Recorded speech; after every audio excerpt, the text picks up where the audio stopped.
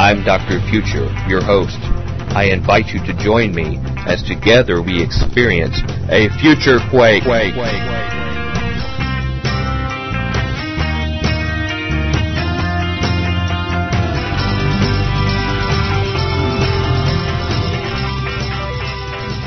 Welcome to the Future Quake Show. I'm Dr. Future.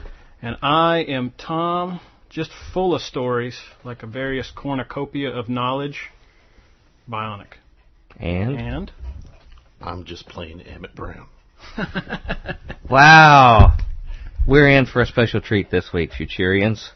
As we're back for another Future Quake Show, we not only have Dr. Future and your beloved Tom Bionic, but we have the ghost of Future Quake Past with us, the one and the only Emmitt.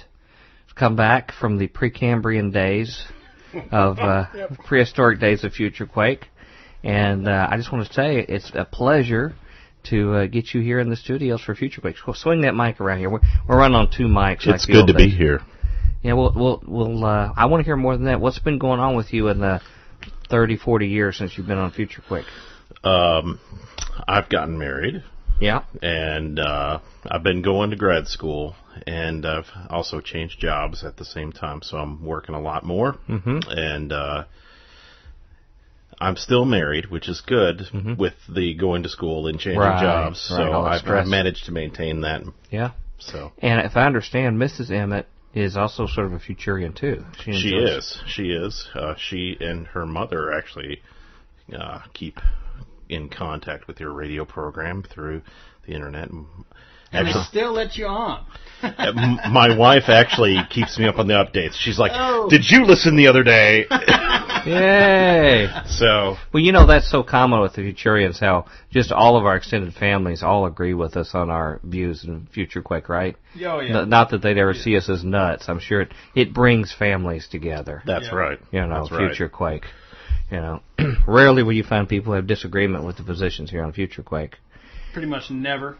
Swing around there, Tom. What's going on in your world, brother, before we get rolling here? Man, I had the coolest conversation with a couple of different people Monday. A friend of the show, he went and he watched a video on like homelessness in America, and he sat there and he got done. And he said, "Wow, that was pretty depressing. I got to go do something about that." Okay. So he went out, he bought a bunch of food, and just drove downtown and was handing it out to people in the park, praying with them, handed Bibles away. Just didn't need any organization, didn't need a thing to go tell them what to do, and it was cool, man. It was really inspiring, And he said, Did he have any kind of senior theological leadership people that could organize it for him? Or me? What any denominational support? Nobody organized it, yeah. What about board of directors? Do you have any board of directors overseeing? Okay. No. I'm surprised anything could be done without that kind of oversight. He drove down to the nearest grocery store and he bought a bunch of Cliff Bars and the little, like, the crackers and the little spray cheesy stuff. Yeah. Like in the little packages and then I like Powerade or something. I was handing them out to people. Mm-hmm. And the coolest thing was when he was talking about sitting next to this homeless guy and giving him some food and talking with him. And I guess the homeless guy really knew the Bible. Yeah. And he asked him, and he said, "What verse are you living?" And he said, "Well, I would have to go with abiding in the Lord, John 15. And he went, "That's a good one.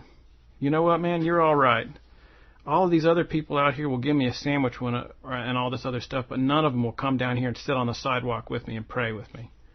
Wow. And I was like, that's pretty cool, man. Wow. That's pretty cool. Wow. So, that is cool. Yeah. Praise you, brother. Thanks for your example out there. Mm-hmm. I hope you were able to pray and bless over like the Cheese Whiz so it just kept coming out without running out. Yeah, well, he didn't want to poison them, so he went went more for the Cliff Bars, but okay. That's awesome. It was cool, man. Any else like tongues of fire come down or anything else like that? Well, he did pray over a hamburger and it turned back into a cow, but other than that. Well, I'd be relieved it turned into a cow instead of some other chimera that it came from. It turned back into a vat of chemicals. A test tube. Yeah. So that was cool. All right. Yeah, it was good. Well, I've had a couple interesting incidents, too. I'll tell you, since we're getting this off the air. Let me first, before I forget, normally we'll say who all has bought our 2-book set, which is still available. We're back ordered until the end of the month. The 2-book set with Judge Napolitano's Lies the Government Told You, and also Andrew Hoffman's The New World Order and the Eugenics Wars. It has a fancy sleeve with us fighting the New World Order, you know, on there. Yeah. And something's not sold in stores, except it will be sold in the Branson store for the Branson conference. Yeah. But you suppose we should? Well, I'll talk to you about it off anyway, there. They're going to be available there, and we have a couple back ordered, but we'll get them to you by the end of the month. But we didn't have any of those this week, nor our regular donations this week. So no donations. You and I must be slipping. Yeah. So there'll be no diapers for the kids. Yeah. You know, let's put extra water in the soup this week. I used to play with this band where everybody was a little bit off in the band, and the guitar player, if the CD sales were short, he'd get up on stage and he'd say, I'm going to go home, guys. Ladies and gentlemen, I'm going to go home tonight, and I'm going to have to face a bunch of hungry kids, and they're going to go, "Food, Daddy?" And I'm going to look down on them and say, "Not today, Bobby, because the nice people didn't buy any CDs." Yeah. Yeah.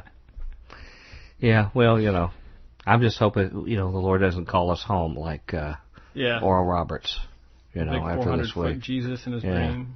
So anyway, enough said of that. Yeah. 2 interesting things. One is tomorrow I'm going to be having a conference call, which, as you would expect it, with some folk at Cape Town. And there's some discussions about maybe having a little satellite show over there, Future Quake. Fat City. I don't mean to be presumptuous.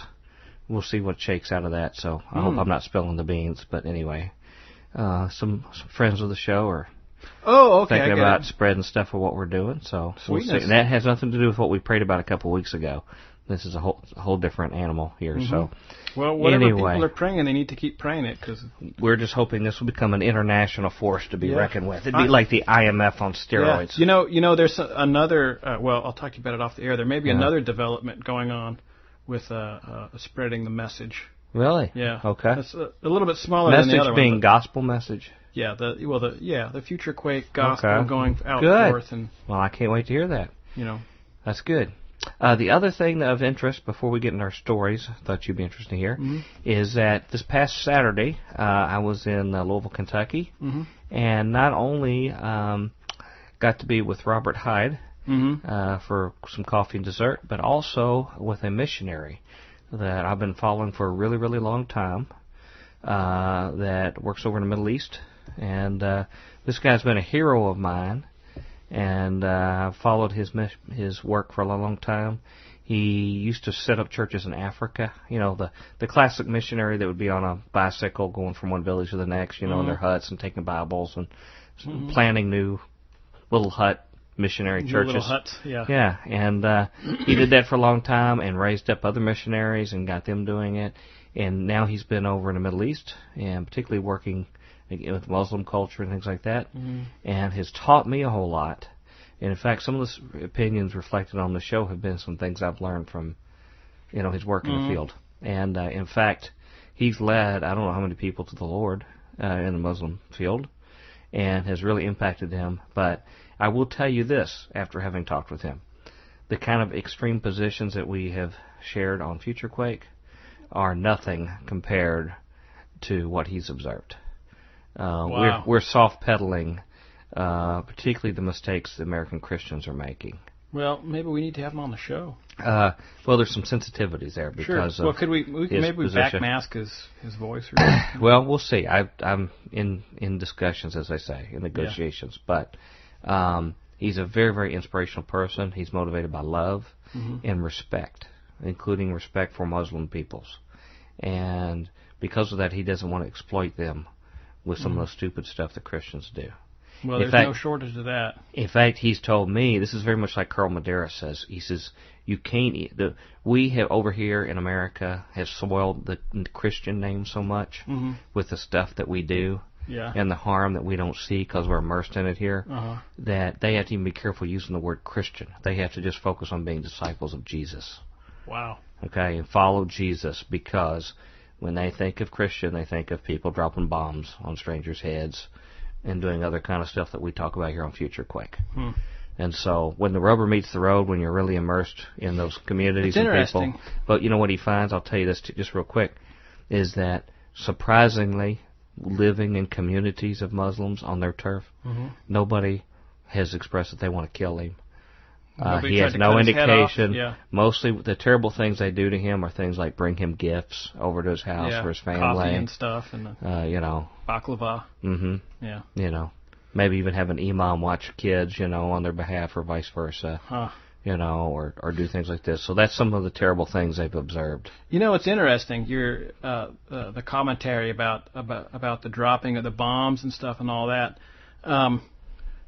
Recently, this gentleman named Victor, Chris White, did a show, and he's done some follow-up shows and different programs. He was talking about one of the things that happened with him is that the Lord sort of called him out into the wilderness, right? And you could make the vague analogy that whereas most of Christianity today goes to church and stuff, like it's like they're showing up to practice in a sense. They go to church on Sunday and maybe Wednesday night, like he's playing the game. Yeah, right. And one of the things that he talked about was he really felt he had a heart to go and just interact with people at like gay pride parades and stuff, Yeah. And he said he showed up to the latest one, and there was a group of people with signs and stuff, and they're had the signs and they're waving them around. Everybody's angry, and they're saying, gays are going to hell and God hates them and everything. And there's a line of police that have surrounded these guys. Yeah. And he's like, oh, man, how am I going to deal with this? And he said the interesting thing was just going up and talking to people, he'd go up and start talking to people and go, man, I really hate those guys over there. That's really hateful what they're doing. And they'd go, yeah, I know. We hate Christians. And he'd go, not so fast, well, I'm a Christian. And he'd go, oh, well, you seem pretty cool. And then start talking with him, and he's had some amazing experiences like that. And one thing I've noticed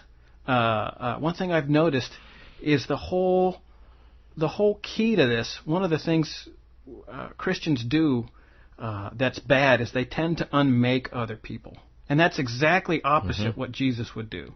Like, what do you mean unmake? Well, if you and I were talking and we came to a point where we just couldn't come to an agreement, I would start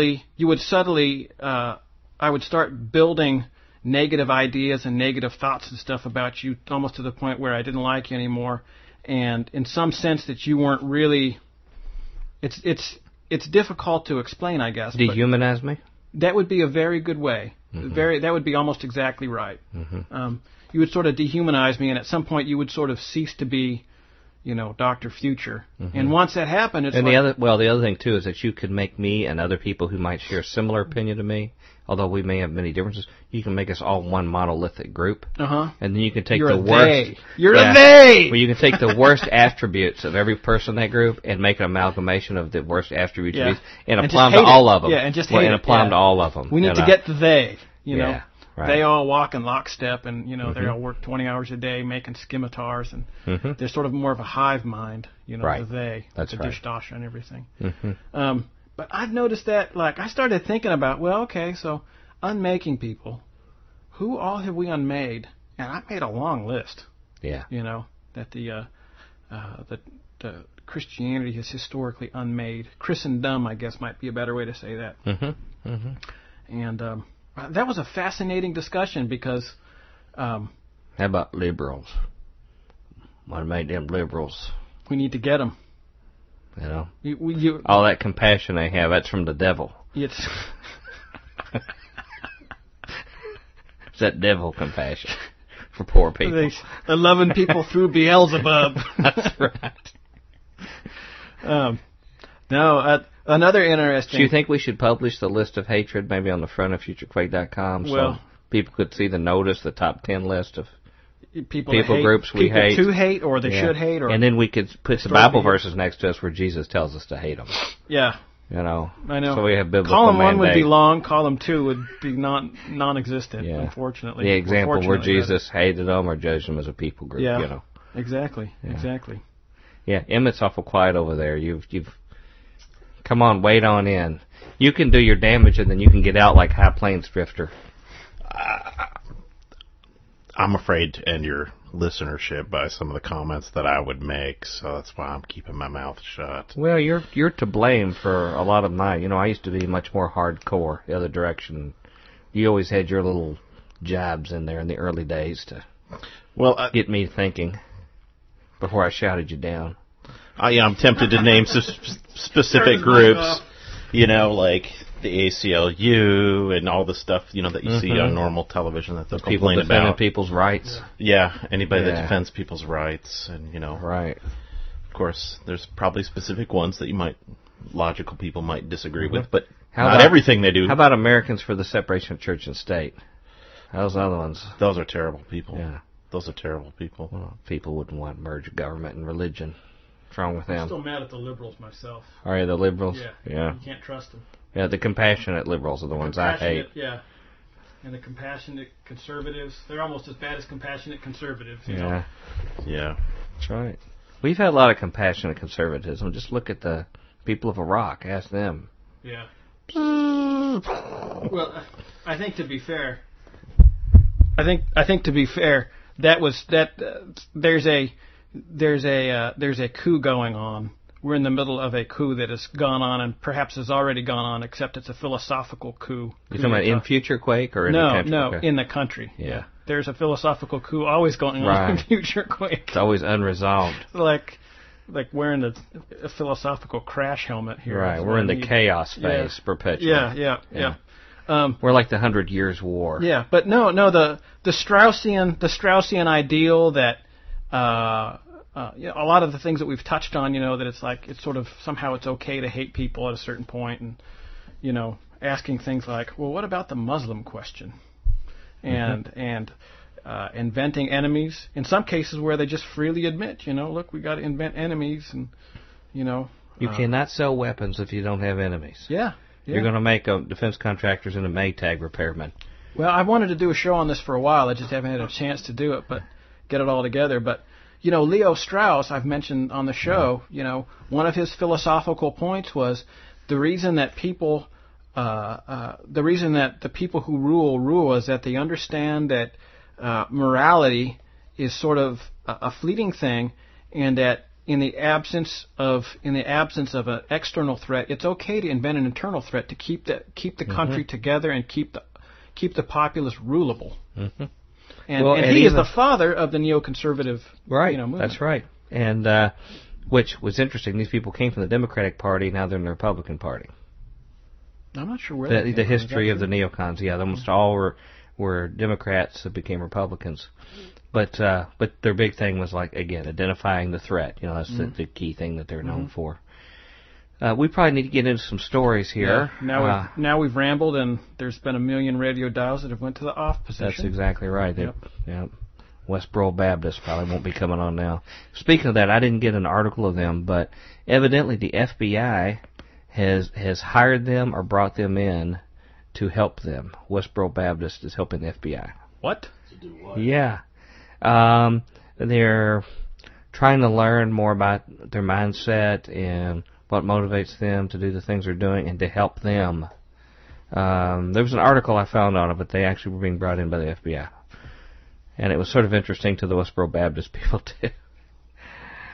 So, anyway, maybe they're the latest government contractor. I was going to say, are the FBI going to make and try and sort of propagate that view amongst populace? Or? Well, I think what you have to start asking yourself is, after we found that right-wing fascist radio, what was that guy's name that got busted for being an FBI guy recently? Oh my gosh, I can't remember. He's come on Sean Hannity, and he's tried to get on other kind of shows. Anyway, he was busted, as you know, for being an FBI informant. Mm-hmm. You've got to wonder how many of our institutions like this are riddled with them.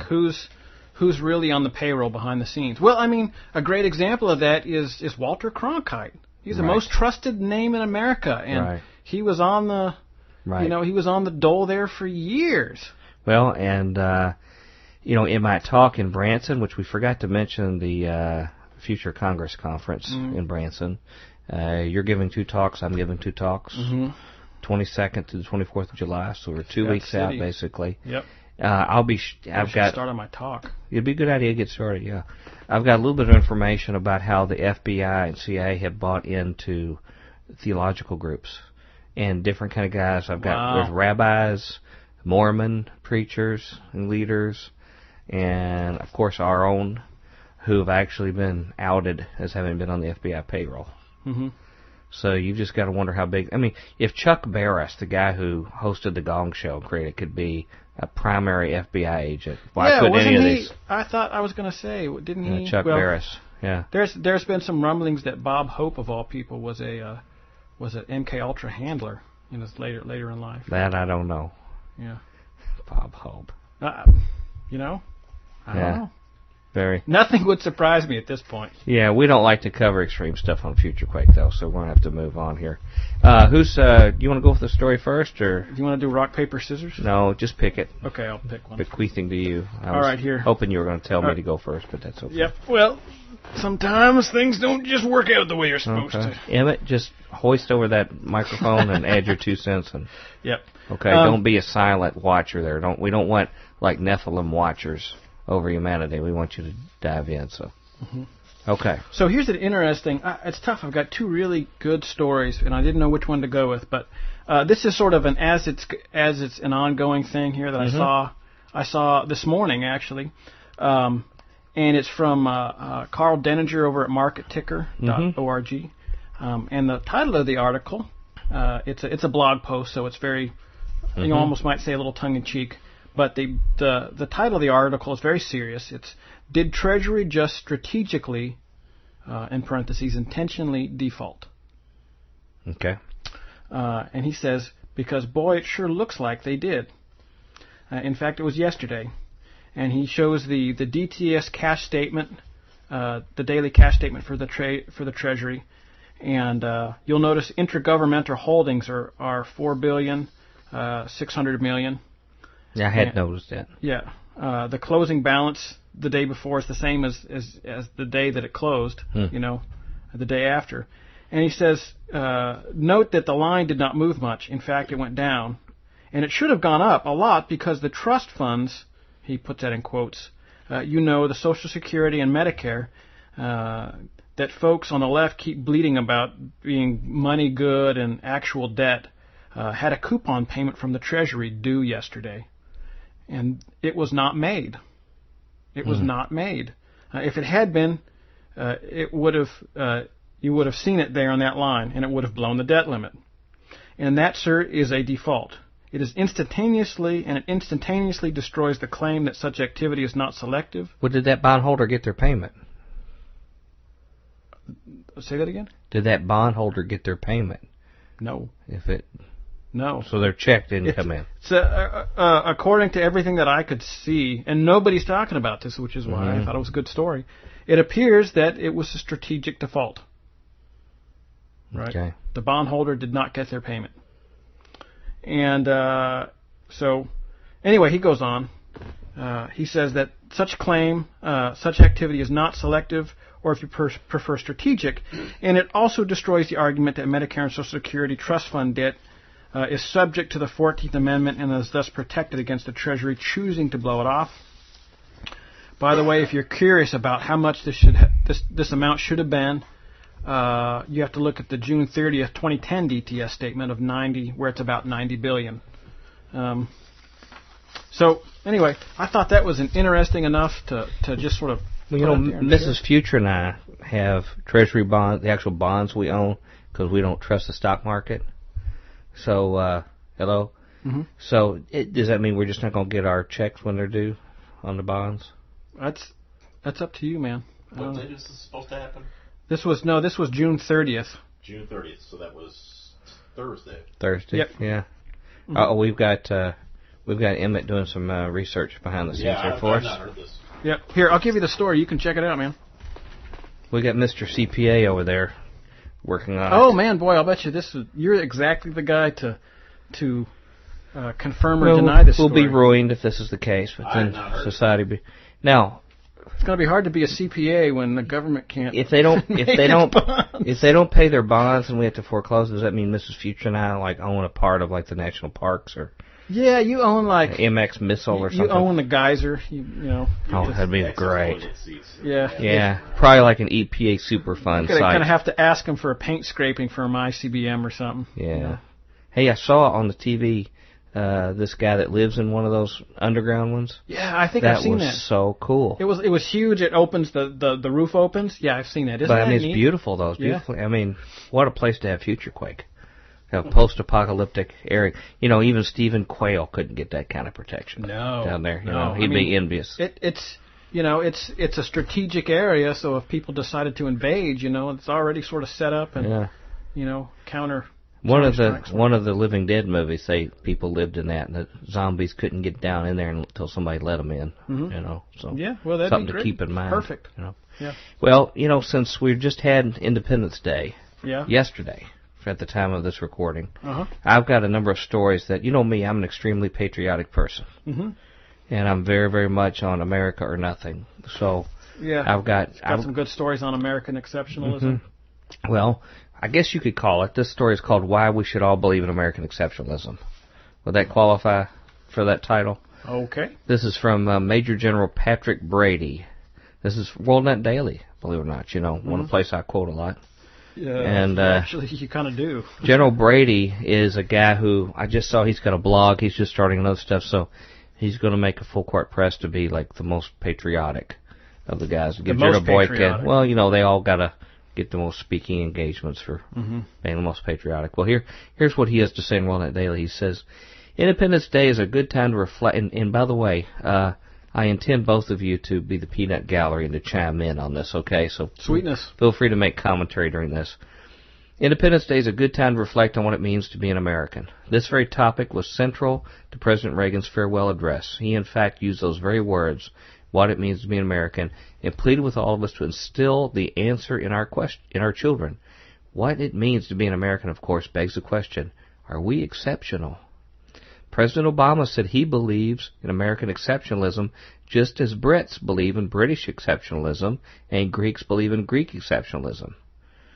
He might have used a better example than the Greeks, but his point is clear. Exceptionalism is subjective. My home country is no better than any other. Exceptionalism is based on sentiment and can't be objectively measured. I disagree. American exceptionalism is defined in the Encyclopedia of American Foreign Policy, which I don't know. Did you know that there was such a document? They sell them door to door. You can buy the books. Encyclopedia of American Bibles, and then a couple hours later the Encyclopedia of American CFR Foreign people Policy. Come by. Yeah. Encyclopedia of American Foreign Policy is described there as a term used to describe the belief that the United States is an extraordinary nation with a special role to play in human history, a nation that is not only unique, but superior. I do believe we meet that definition, that we are exceptional, that we are hardwired differently than other peoples. I believe we've played a fluoride, of course we are. Well, I believe we've... fructose corn syrup is... Yeah. Sorry. We've played a special role in history, that we're unique and superior as a nation, and that we are a gift to the world. And that is just not a sentiment. I believe it's supportable by facts. Well, doesn't this sort of fail the idolatry test? You know, when you put something up. You mean saying that we're superior? Well, no, putting because something of where we're born, because of our race. Putting something up above criticism, beyond criticism. Hey, I should start using that term. Yeah, I know. I came up with it myself. Yeah, that was amazing. I'll just steal that from you. Let's hear the evidence. I'm sure he's going to give us some, right? Okay, about why we're superior over other people in the world? Probably it's the words of Jesus, I'm guessing, on why Americans are superior. Let me see if that's Joseph Smith involved in this? We'll find out. Anything's possible in future Quake. Hey, man, we've got a Mormon who's like the biggest spiritual leader of American Christians today, so better watch what you say there. How awesome is it, if I may, how awesome is that he's having a rally in Jerusalem catering to Christians, and he's a Mormon. Like the lead guy doing it he's like, come on everybody, let's go. By the way, Jesus was a created being and he went to the Indians. Yeah. Yep. And we can't find any evidence of it anywhere, but it's there somewhere. Well, he's there doing something about Israeli exceptionalism. Right? He's like a Hasbara. Embodied. Yeah. Okay, let's get those facts. Okay, in fact, I believe that we are beyond exceptional. We are indeed the last best hope for mankind. America is. Okay, does anyone believe the Brits or the Greeks or any other nation is the last best hope of mankind? See, I would have thought it would have been Jesus. But I guess it's America. Does this guy claim any sort of religious sort of... Well, we'll see. We'll get there, okay? Okay, this is Major General Patrick Brady, okay? I guess that's a 2-star. America is exceptional because we are truly a courageous people, uniquely courageous, a uniquely compassionate people, and a uniquely competitive people. And we have been good people. Because other people in the world are none of those. They're evil. They work 20 hours a day. You won't find an ounce of compassion outside these borders. Yeah, they all work 20 hours a day in a factory building weapons to kill America. Yeah, this guy, he's speaking what a major part of the church in America says, okay? He's just embodying it, okay? Alex de Tocqueville in the 19th century was the first to call America exceptional. He also said America is great because America is good. Goodness is the indispensable element of our exceptionalism and ties the three together. By the way, the other reason why people need to be familiar with this term is we have several of our political candidates on the Republican side using American exceptionalism as the cornerstone of their campaign. They have gone on the record and said that. One is Newt Gingrich, one is Rick Santorum, and now we just had Rick Perry talk about having people come to the shores of American exceptionalism. So I heard this Glenn is the Beck centerpiece. was moving to Texas. Yep. I wonder if he's there to help organize for Rick Perry. I wouldn't be surprised. Big New World Order. Well, the Bilderberg people told him he was picked. Sure. Okay. A courageous... Okay, here we go. A courageous people. Americans agree with William James on courage. He wrote, "Evident through the shortcomings of a man may be, if he is ready to give up his life for a cause, we forgive him everything. However inferior he may be to ourselves in other respects, if we cling to life while he throws it away like a flower, we bow to his superiority." What? Okay? Now I want to read this again. Okay? Here's what he is talking about. He says, Americans agree with William James on courage. Here's what William James wrote. I don't agree with William James on anything, I don't believe. Well, here's what he says, okay? Evident though the shortcomings of a man may be, if he is ready to give up his life for a cause, we forgive him everything.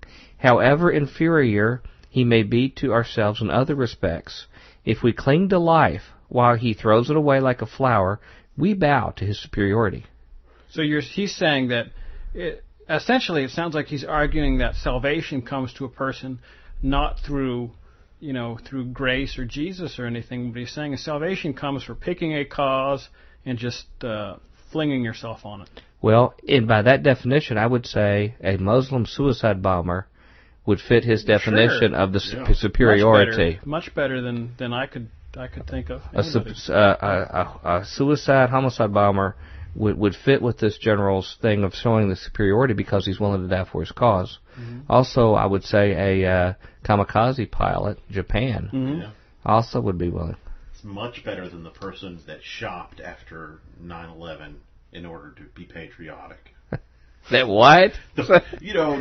President Bush at the time was talking to, everybody go shopping, be patriotic. Well, they've got to be up there somewhere. Shopping's got to be right underneath sacrificing your life in terms of, If you die in the shoe section at Saks Fifth Avenue, then maybe you're close to. Okay. Well, I would say probably not opting out at the TSA pat down and letting them scan your body parts would be another patriotic thing to do. So you don't make waves. So here we go. If you sacrifice your life, you're superior. Don't think about the content of what you're doing it for. Americans admire courage and believe that courage in all parts of our humanity, mental, physical, and spiritual, is the key to success in life. Life is not fair. We are not born equal, certainly not in terms of ability and opportunity. But Americans realize that in the manner which really matters, we are born equal. That is, in terms of courage. We can have all the courage we want. You can't use it up. Americans know that they can go as far in life as their courage will take them, and that God will give them all the courage they need. Once we are locked on to courage as the key to success in life, we understand that mediocrity and failure are the result of choice, not chance. Courage belies victimhood. American courage is also the source of most of the freedom in the world. Did you know that? American courage was the source of freedom in the world? That's interesting that, people like Roman citizens were very free, and, the Greeks, the non-Helots, I can't remember the name of the social class, but there were a lot of, although it was unequal, there were a lot of people who had various amounts of freedom, thousands of years before the United States. No, there couldn't have been before America was around. That's impossible. It's a little like. You're saying there was virtue before America came along, and external to it. I know that it's amazing. You're throwing rocks at this whole premise. Well, yeah. I would agree with him in that sense, but I would say for different reasons than what I would say that our interests aligned with freedom. It just happened to be that our interests aligned with, or were aligned at the time. Okay. Not that they are anymore. American courage is the source of most of the freedom in the world. You would agree with that? In the terms of, I don't know, maybe American fear, but in terms of World War II, in terms of how we became involved, we had an interest in the war, we finished the war. Swing the mic around. I don't know if we can hear you there. Well, I mean, in terms of World War II, there we go. Now I would say that the fact that we joined in the World War, became part of finishing the World War. I would say that there was a lot of people that gained freedom through all that, but I wouldn't say that was the purpose of it. That's just a side benefit. Is there something unique about American courage that creates freedom that other courage doesn't? Like the people that hid Jews in Denmark and places like that, would it be an inferior courage to they probably had American courage, like in a box somewhere. We airlifted it there. Yeah. It's a product you can sell at the store, I think, and I think you can buy it. Is that right? Yeah. Well, I when I read this, I thought about the incredible Corey freedom. Ten Boom was actually an American, and so was, like all these other, Rochampa Padaya. Other people like that. Rochango Botati, yeah. He was an American. I was just thinking about... He was airlifted there in India. The incredible courage that we showed, you're talking about World War II, to the Japanese Americans, that our courage to be able to put them in the internment camps certainly increased their freedom quite a bit, Like I saying, it's a side benefit, not a intentional thing. Yeah. Well, the impression I give here is that American courage is sort of a unique vintage. That world freedom has depended upon American courage. Of course, other people there aren't willing to stand up to the enemy. Didn't he sort of tip his hand earlier in the article and say it was like the thing? It was the savior of the world or something like that? Right. And he adds further here, he says, it's the courage of our leaders, our people, and most of all, our military. But, that's the real strength of America, is our military. No, I do agree with that. And that's what we statement. talk about it all the time. Mm-hmm. I do agree with that statement. That the military is our main strength in the world? Yes. Really? Yeah, I agree with that. Without the United States military, we wouldn't be able to do all the things that we do. That's really. I mean, would you say that it's because of our overwhelming compassion or something? I would think it's probably God's blessing. I would say God's blessing has helped us to have the things we have. The military might is not the main key to be able to have. We have been told that military might is the key to the solution of everything. Oh, no, I'm not saying it's the key to any sort of solution. I'm just saying the reason we do the things we do is because we got a big military. Well, yeah, you're just saying it's a fact of life that we get a lot of mileage out of it. I'm not endorsing it as positive. I'm just saying that we've got a bunch of tanks and they are effective in... We get a lot of mileage out of them. And helping people into a debt situation like Indonesia. Our military, in that thinking that you're saying, basically is the strong arm, the muscle behind our economic forays in other countries. In other words, we push away to other countries. We know if they mess with us, we put some ships off the coast. United Fruit. Right, Guatemala, exactly. PB Success, Operation Ajax, Operation Piano Solo. Right. Plan Solo. I mean, I could go on. Right. Way on for a long time. Well, let me continue this here, okay? I'm often asked what the source of courage is. The short answer is faith. I've never known anyone with enduring, repetitive courage who was not also a person of faith. It is well known that we are a nation of faith, and that explains the great courage of our people. It also explains their goodness. It was the confluence of Christianity and a desire for freedom that brought us the Declaration and the Constitution. It is the American Constitution, more than any other governing document, that unleashes the fruits of courage and what we call free enterprise, based in individual initiative unfettered by outside interference, which has produced unsurpassed prosperity. Okay, I'm going to agree with him on that. That courage makes our economic free enterprise system. Well, I'm going to say in the sense that our forefathers in the United States had those things. Mm-hmm. But I would not say that it's existent as much today. What's changed? We're just not as godly as our forefathers. Well, yeah, that's one big thing. Yeah. We don't have... And Chris Pinto would debate some of the godliness of our forefathers. I would 100%. I said that facetiously. Yeah, okay. Well, I would say that the values that they had, not necessarily... now, you could say that they came to the United States for freedom for themselves and nobody else, mm-hmm. which is probably true. Yeah. Probably slaveholding helped a lot, too, didn't it? Yeah, They had the courage to have slaves, which probably helped a whole lot, too, you know. That made us very wealthy. Very courageous of them. Yeah, even longer than Mexico or any of the European nations, we kept slaves. Well, slaveholding though that was a drag on our economy, though. They kept them even though it was a drag on their economy. Yeah, slavery is pretty cheap labor when you think about it. The thing, very expensive though. I mean, you think it's cheap labor? It's like owning a product. Now, we could get some indentured servants, get them in here, treat them like garbage, and get a lot more out of them. That's the way to go. Versus a slave. Like what we do down on the border, southern border. Yeah. You know, if you got a slave, you got to care for it. But it takes a lot of courage to be able to exploit people like that, doesn't it? I'm not in... It reaps the economic benefits. Yeah. You know, sometimes we have to go to Central America, get our tennis shoes and clothes made. And the courage we have to use to be able to make that... I mean, just... courage to drive in with a tank and force them. Just think about people like, the bankers up there in, like Rockefeller and J.P. Morgan. Bernanke's courageous. The courage that they show. Have you seen that guy's beard? He's got to be courageous. I'm saying you got to be courageous to go up against a power that they did. Yeah, unprecedented for British people. Yeah, and the inspiration that it was to the rest of Europe. Mm-hmm. So. I have a story that the Knights of Malta actually helped us. I don't know if you knew that. They were one of the big. I've got an article that shows that they were one of the big saviors in the French Navy.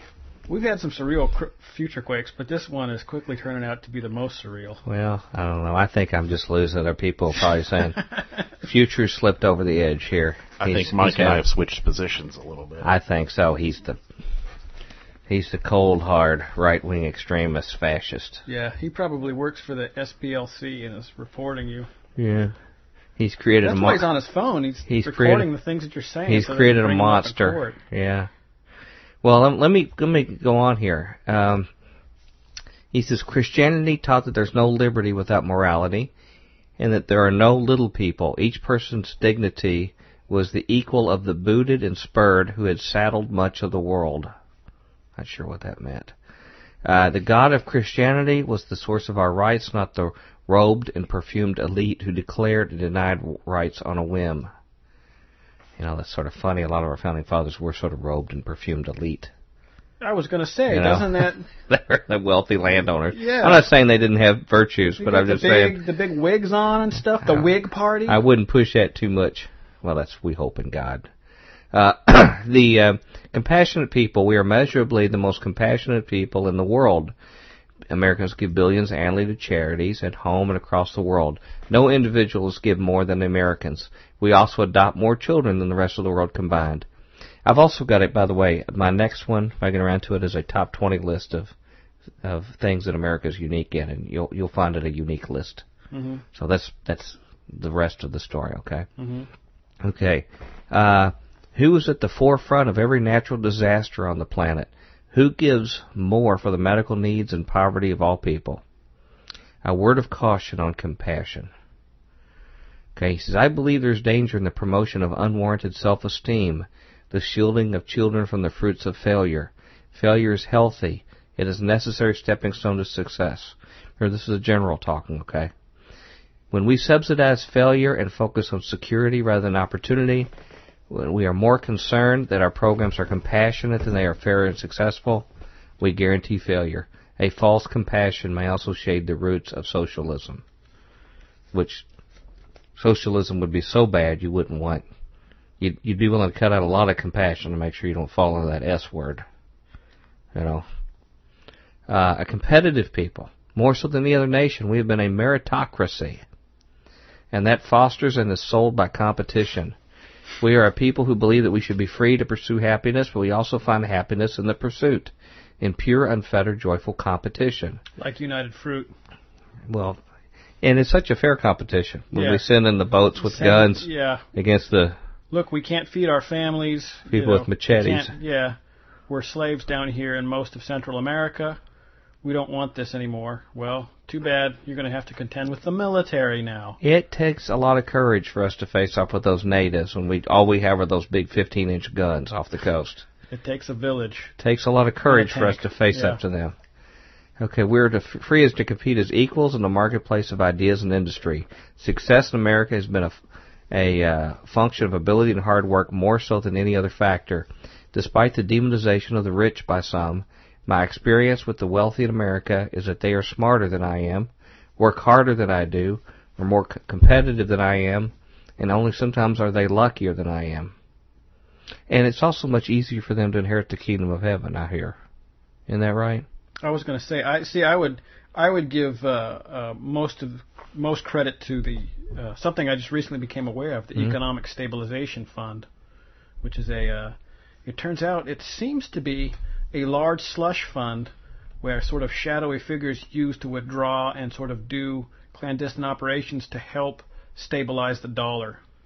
In fact, in 1976, there was a really weird operation that happened in China where they caught a bunch of CIA guys printing money, and they investigated, and it came back to this Economic Stabilization Fund. And so, I mean, I would have to go with that. So that was the good kind of counterfeiting. Yeah. Okay. It's courageous. It's courageous counterfeiting. It was our counterfeiters. Courageous counterfeiting. Well, let me try to wrap this up here. It says, these people kept competing, the failures quit. I believe most failures result from lack of courage and unwillingness to compete. But there are some who feel they deserve more of the American dream than they, by hard work, have earned. They want equal outcome for unequal input. Many of these people want a handout. And a great danger of America is that politicians have learned that they can bribe these people. Tragically, government bribing leads to addiction. It forms a relationship between our people and our government. You know what? There are addictions and handouts of entitlements. I was going to say, and also addictions of handouts of government contracts. I was going to say, I totally agree. Let's slash the military budget by 45% and see who. And how about banker bailouts? Yeah, and entitlements. All people, rich or poor, who are exploiting the other people who are workers. How about that? Hit it across the board. Okay. I had a good friend one time who told me about a coworker who was switching jobs, and he had 3 months off. Yeah. And they gave him $80,000. This was all government stuff. They gave him $80,000, and he said that wasn't enough to tide him over for 3 months.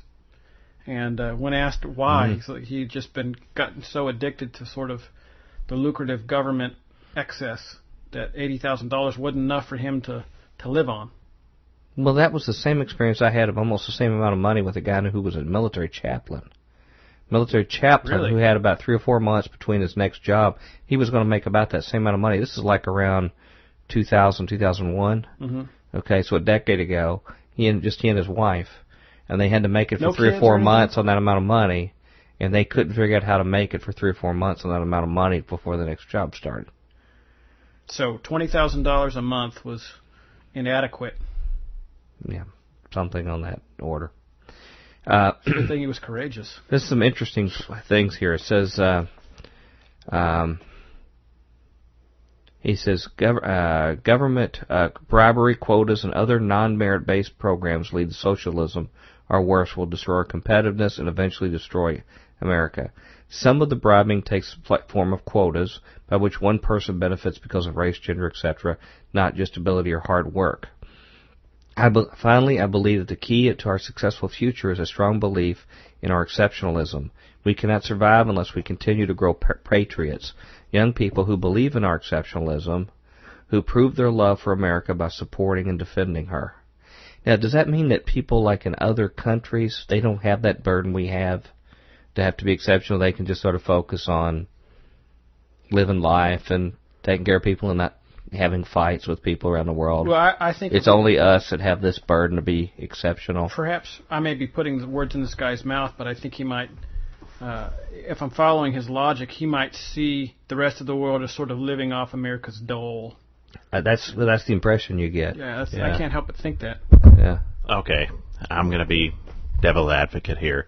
Okay. Could he be saying that you want to create a set of young people that believe in American exceptionalism in order to make America exceptional, in the sense of if you want to create a group of people that are going to make America better, going to make America...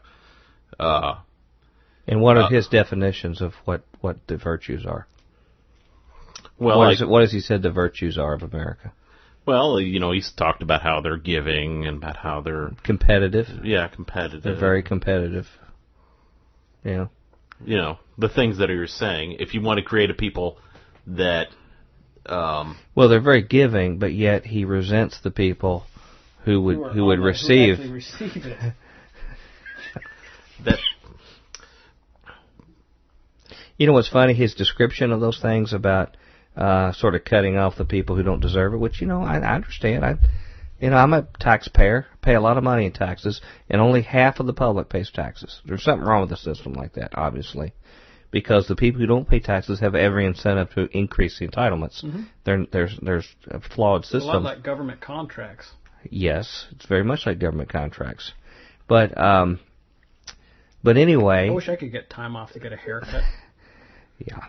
These comments that he's making are the exact words, almost verbatim lifted out of the book by R.C. Christian that did the Georgia Guidestones. No kidding. He uses the same identical arguments to R.C. Christian about basically focusing on these virtues and cutting off people who, have needs, and that basically the spoils should go to the most competitive people that get up and those kind of things. It's almost sort of social Darwinism, like writ large, like an overdrive. Well, it's opposing. Mutation. It says it's opposing socialism. Okay, it says that, but it goes way beyond just regular socialism. No, yeah, this is like social Darwinism. In that we really should have a system. You're not strong enough to work, well, then you don't deserve to eat. Right. Let's finish him up here. He says, we want to get patriots, young people who believe in our exceptionalism, who prove their love for America. How do you prove your love for America? The number of push-ups you can do. Supporting and defending her. That's what he says. So, for example, the people who would point out some of the problems, like,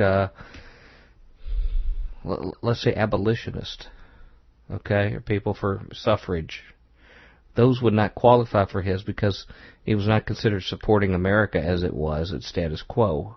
By that definition, so they Daniel Ellsberg, would be a whistleblower. Yeah. Would fall outside of that bounds because he's not defending the status quo of what America is at the time. How is an abolitionist not supporting America at the time? Well, because they was challenging the status quo of what America was. America had already clearly established that African Americans were not, citizens.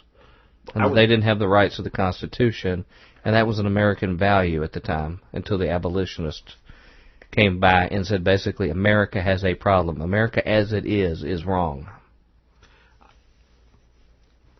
And he's saying the people who do that kind of thing in America are unpatriotic. I think you're reading too much into that. Okay. Into that section. Well, he says, what does it mean to be an American? The answer is that it means that we are part of an exceptional people, a people who have been a blessing to the world and will continue to do so, as long as we remain a good people, which is what we are by our own determination. I don't know what the world decides what we are, but we have decided ourselves we are. Mm-hmm. A people of courage, of compassion, with a government dedicated to the immutable truths of the Constitution of our founders, a government that allows free and unfettered competition, and a merit market governed by merit, individual initiative, and hard work. Like in the Philippines, circa 1900.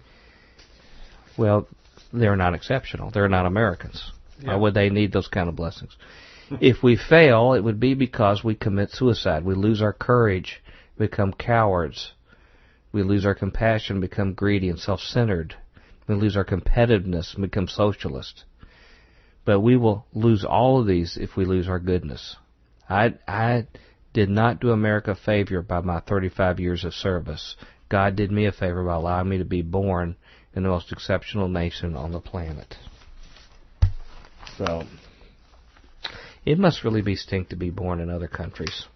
I mean, God must just not like you to be born in a place that's not exceptional. It almost sounds like, very much like, I guess it was Howard Taft's, the Secretary of War's speech about why we needed to go into the Philippines in the 1900s, because they were just sort of... They're savages. They were savages and all that. And that's how we baptized them with that waterboarding thing, the waterboarding song. Water cure. We baptized them in American goodness. I wish I could remember the song. That's because you're exceptional. You should have that on paper somewhere. Sometimes you have to have the courage to torture people, and that's not an easy thing to do.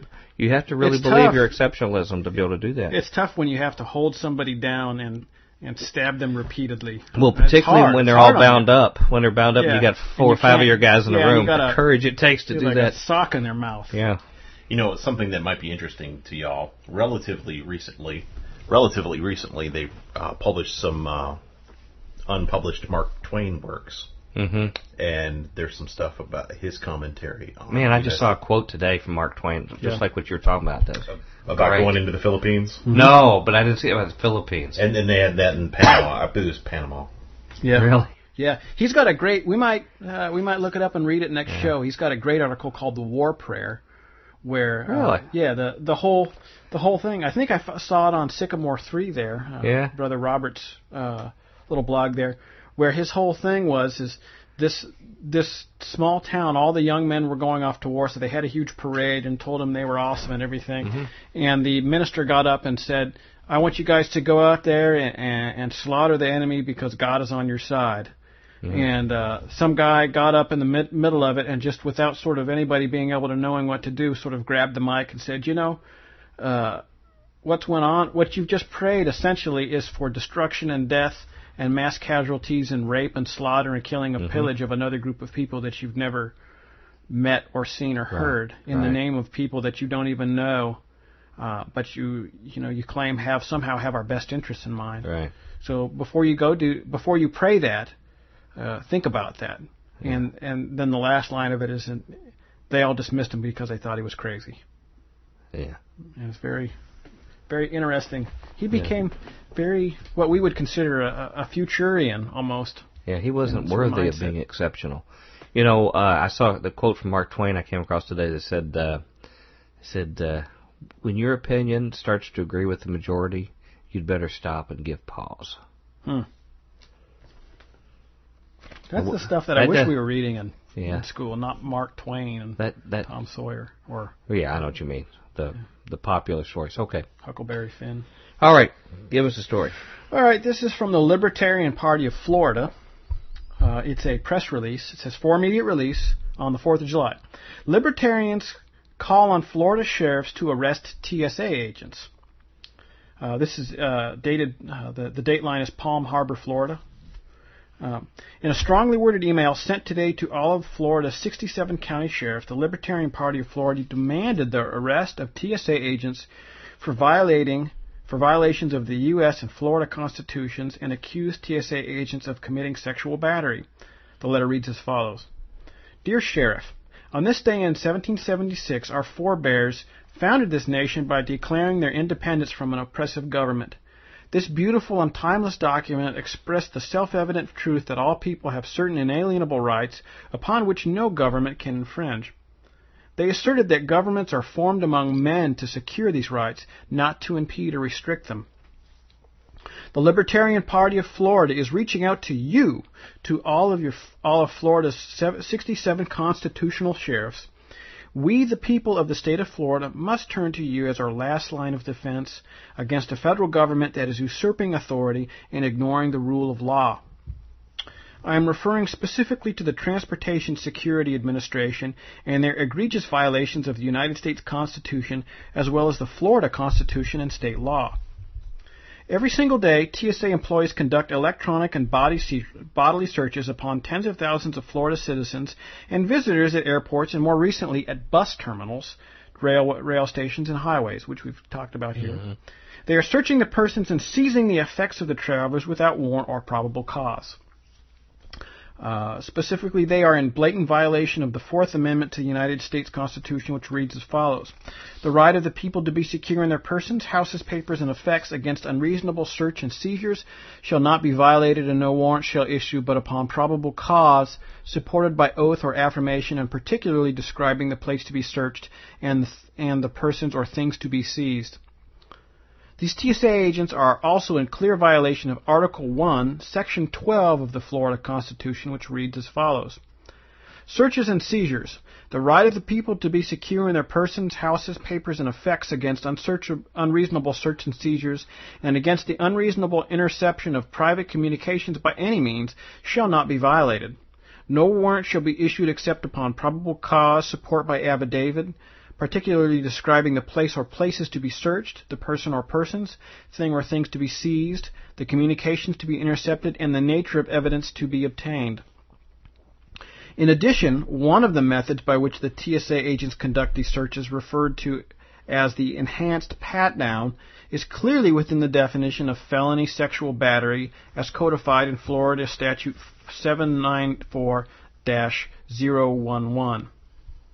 I would like to point out that this statute clearly defines that it is a first-degree felony which sexual battery is committed by a law enforcement agent in paragraph 4G, which reads, when the offender is a law enforcement officer, correctional officer, or correctional probation officer as defined by 943.1, 2, 3, 6, 7, 8, or 9, who is certified under the provisions of 943-1395, or is an elected official exempt from such certification by virtue of 943.253, or any other person in a position of control or authority in probation, community control, controlled release, detention, custodial, or similar setting, and such officer, official, or person is acting in such a manner as to lead the victim to reasonably believe that the offender is in a position of control or authority as an agent or employee of the government. As sheriff, you have the absolute duty to enforce the law uniformly and without prejudice. You are, at best, engaged in selective enforcement by choosing to further ignore these flagrant violations of federal and state law. At worst, you are complicit. If you have TSA agents within your county that are violating the law, then you must act. Warn the TSA agents that they are subject to arrest if they continue to violate the law. Should they continue, then you must begin making arrests. We urge you to remember the oath that you took to support, protect, and defend the Constitution of both the state of Florida and the United States of America. On behalf of all Floridians, the Libertarian Party of Florida calls you to do exactly that. We turn to you, our constitutional sheriffs, to enforce the law in accordance with your sworn duty. Sincerely, Adrian Willie, Chairman. Wow. When did they get that? They got that yesterday. 4th of July was dated. You know, we're talking about courage. I would submit that rather than courage of being willing to attack villagers when you've got like those 15-inch naval guns pushing them, the courage now is what the sheriff needs right now to make some hard decisions that might impact his life. Are you saying he needs 15-inch naval guns? Well, I'm saying what he needs is the courage that sometimes, you can only get from God, to pray about something and say, there's going to be some bad stuff happen if I actually invoke this stuff.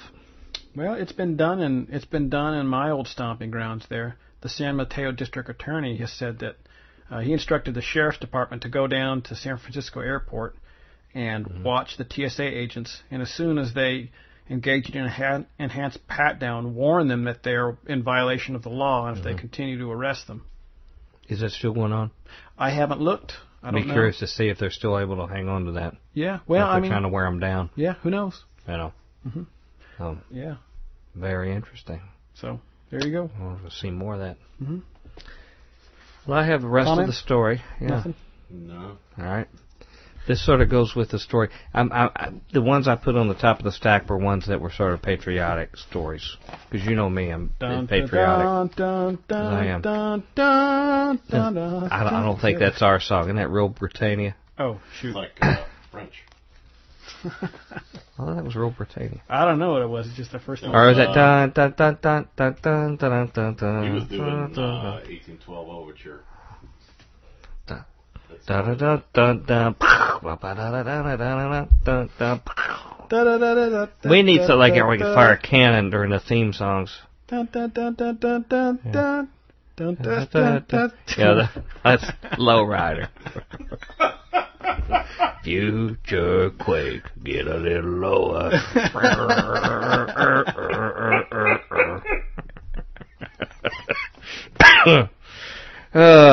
We're just your typical Christian show here, aren't we? Yeah. It's like listening back to the Bible. Okay. Here's just to get into our feel good of American exceptionalism, okay? Which I know you and I have said before that that's just another fancy word for idolatry, right? Mm-hmm. Well, here's something to feel good.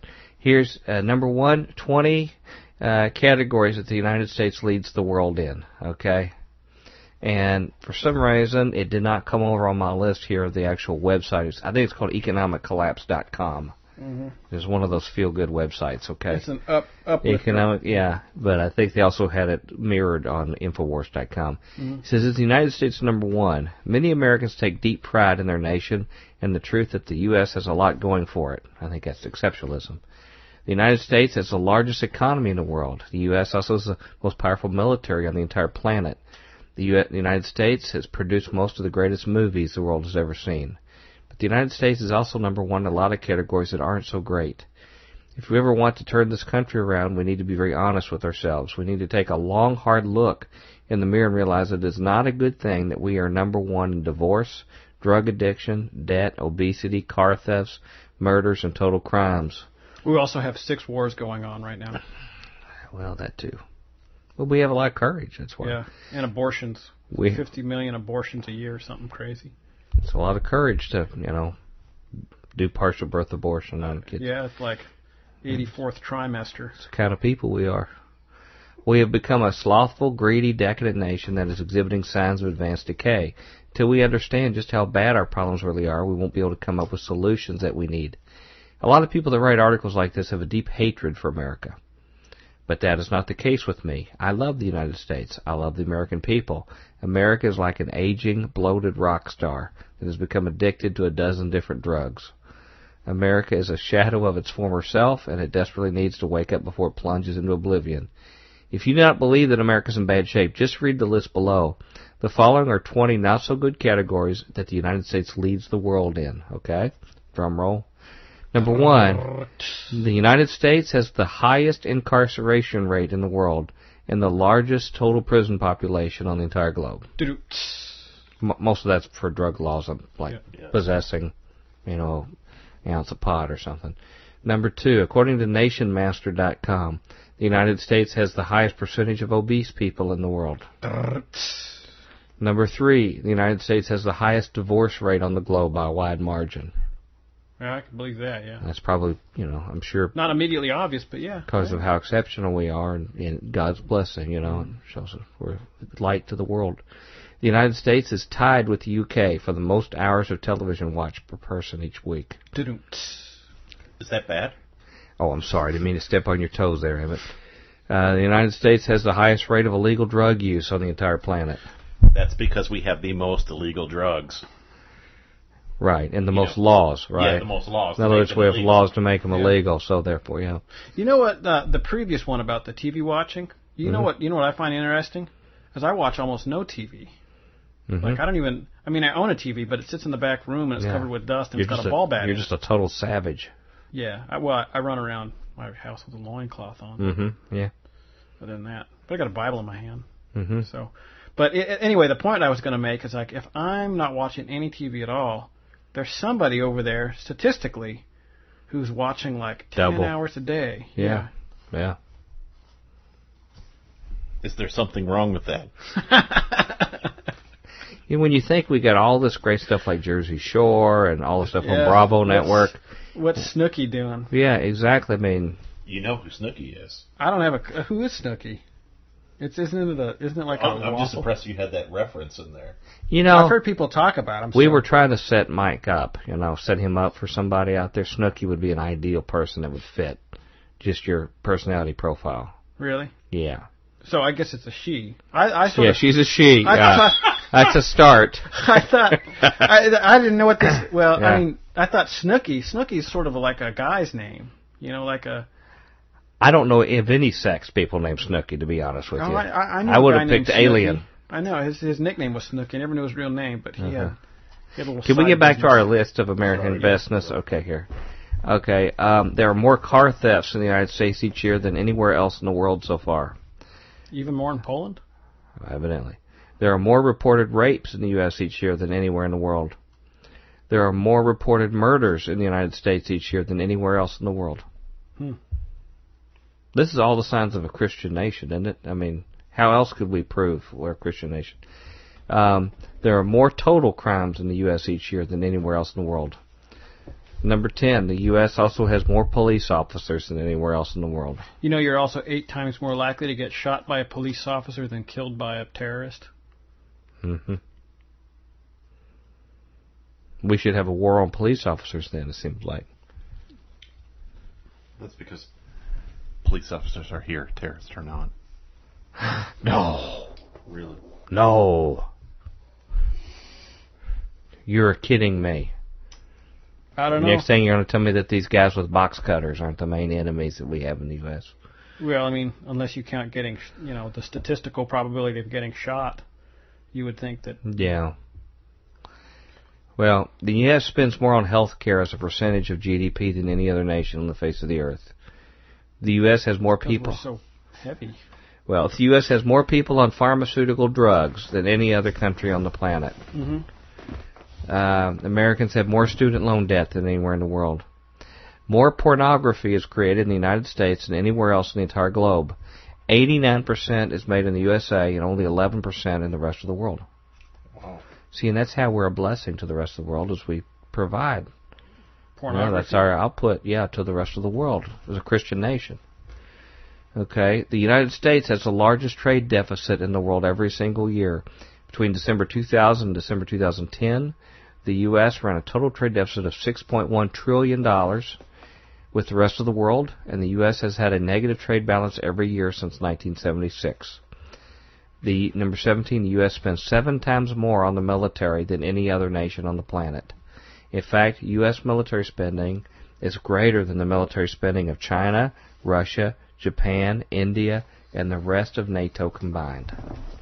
And that goes in with our courage. We had the courage to be willing to spend that kind of money. Spend that kind of cash. We had the military guy, which our philosophical leaders of our country are always military men. That's when you hammer, everything looks like a nail. Mm-hmm. Military solution. Number 18. Are you saying MC Hammer's the philosophical leader? Well, I was thinking more Vanilla Ice. Oh. Number 18, the United States has far more foreign military bases than any other country. He's a Scientologist. Who? Vanilla Ice. He has a show on cable TV where he renovates homes. Really? And he seems really nice. Yeah. Number 19, the United States has the most complicated tax system in the entire world. Number 20, the United States has accumulated the biggest national debt that the world has ever seen and is rapidly getting worse. Right now, the U.S. debt is expanding at a rate of $40,000 a second. But the truth is, in America's changed. Most of us don't even say hello to our neighbors anymore. In fact, we've become so self-involved that many of us don't even notice when someone around us dies. It's true. I don't know my neighbors. But my neighbors are half mile, 3/4 mile down the road. So. Yeah. Well, then I guess you're just self-absorbed then. Yeah. When I see my neighbors, I look away. Do you really? Yeah. Why are they, like naturalists or something, or what? No, communists? They're normal. No, okay. Just keep to yourself. That's right. Well, I'm afraid that I can't get into my job, but I'm afraid I might have to use my job sometimes, so I just try to... Oh. Yeah. That Tennessee hospitality. Okay, you got a story for us? Yeah. Tashiso, well, gosh, there's so many here. Here's a real quick one, and maybe we'll get into a longer one. India. Cars for sterilization. This comes from the BBC, and I just brought a few lines. Just to, that's really all you need. Health officials in the Indian state of Rajasthan are launching a new campaign to try to reduce the high population growth in the area. They are encouraging men and women to volunteer for sterilization, and in return are offering a car and other prizes for those who come forward to be sterilized. Among the rewards on offer is the Indian-made Tata Nano, the world's cheapest car. So yeah, I'm familiar with that. Yeah. Mm-hmm. So that's kind of what they're doing there. It's like a game show almost. Yeah. Kind of get sterilized for like Bob Barker's there. Spin the wheel. What did you win? Oh, that's interesting. Yeah. So. The cynical part of me says that's a really good idea. There was just a pregnant pause there. I was going to say, like for yourself or what? Well, you're like, I'm going to take part in that game show? I mean, well, I could just think of how many people would participate in that just because of the, you could, talk about the benefits of not having children and talk about it, very rationally and very intelligently. Yeah. And they're not going to buy it, but you say, I'll give you a car. And they're going to jump on it. Yeah. Yeah. I mean, you're right. I mean, castration, whatever it would be, they would do for a car. In fact, they would be willing to do it to other people for a car. That's the next level. It's kind of like a state lottery. You tell people, we're going to put an extra tax on you because, we're going to take most of your money and maybe give you a couple dollars back. Because we're generous. But one time, you're going to get $50. They're going to jump on it. Yeah. Yeah. Yeah. Maybe well, look at all those check exchange places. Where you charge like 50%. Right, or whatever. Right. People buy that. They'll buy any of this. Yeah. Well, maybe the next level is to have like a sterilization thing where like the contest is you go out and sterilize somebody else unknowingly, because they were doing that for a little while in India. Sort of like Candid Camera where they sneak up on people. Yeah, like the guy's eating lunch and all of a sudden hold him down and stab him. Surprise! Hey. But it's okay. Yeah. We needed to do this to win the Tata Nano. It could be like America. It could be America's funniest sterilization videos. Yeah. And people could send in their own videos. Okay. All right. Can we get to something serious? Well, I was going to... okay, we'll go to some. Okay. Jump in it. So, this is Toshiso Kosaka. Come the harvest season in the fall, there will be chaos. Now is this like Japan or something? Yeah, I don't know what Japan. That means. Now, a couple things you have to keep in mind that some of our Futurian listeners may know, some may not, is that rice has almost like a religious significance throughout most of Asia. But what most people don't know is that Japanese people are particularly intense about their rice. To the Japanese populace, it's not even edible unless it's rice from Japan. Right. So, in order to avoid international trade sanctions, Japan actually imports millions and millions of tons of rice and just keeps them in a warehouse. They make some of it into sake, and they give away most of it in foreign aid, and then just at the end of the year drive out into the ocean and dump it. Right? Huh. So this rice thing, it's kind of a wild card thing. So anyway, this is in the Wall Street Journal. A former nuclear advisor to Japanese Prime Minister Naoto Kan blasted the government's handling of the crisis and predicted more revelations of radiation threats to the public in the coming months. In his first media interview since resigning his post in April, in protest in April, Toshiso Kosaka, one of the government's leading experts on radiation safety, said Mr. Khan's government has been slow to test for dangers in the sea and to fish, and has understated certain radiation threats to minimize cleanup costs. As we've covered here, they raised the radiation level acceptable limit 16 times. In his post, Mr. Kosaka's role was to advise the Prime Minister on radiation safety.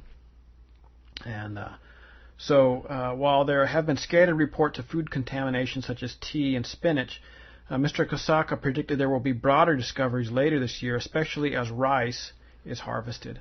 And he says, come the harvest season in the fall, there will be chaos.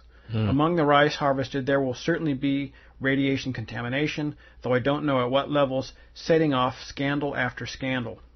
If people stop buying rice from Tohoku, we'll have a very tricky problem.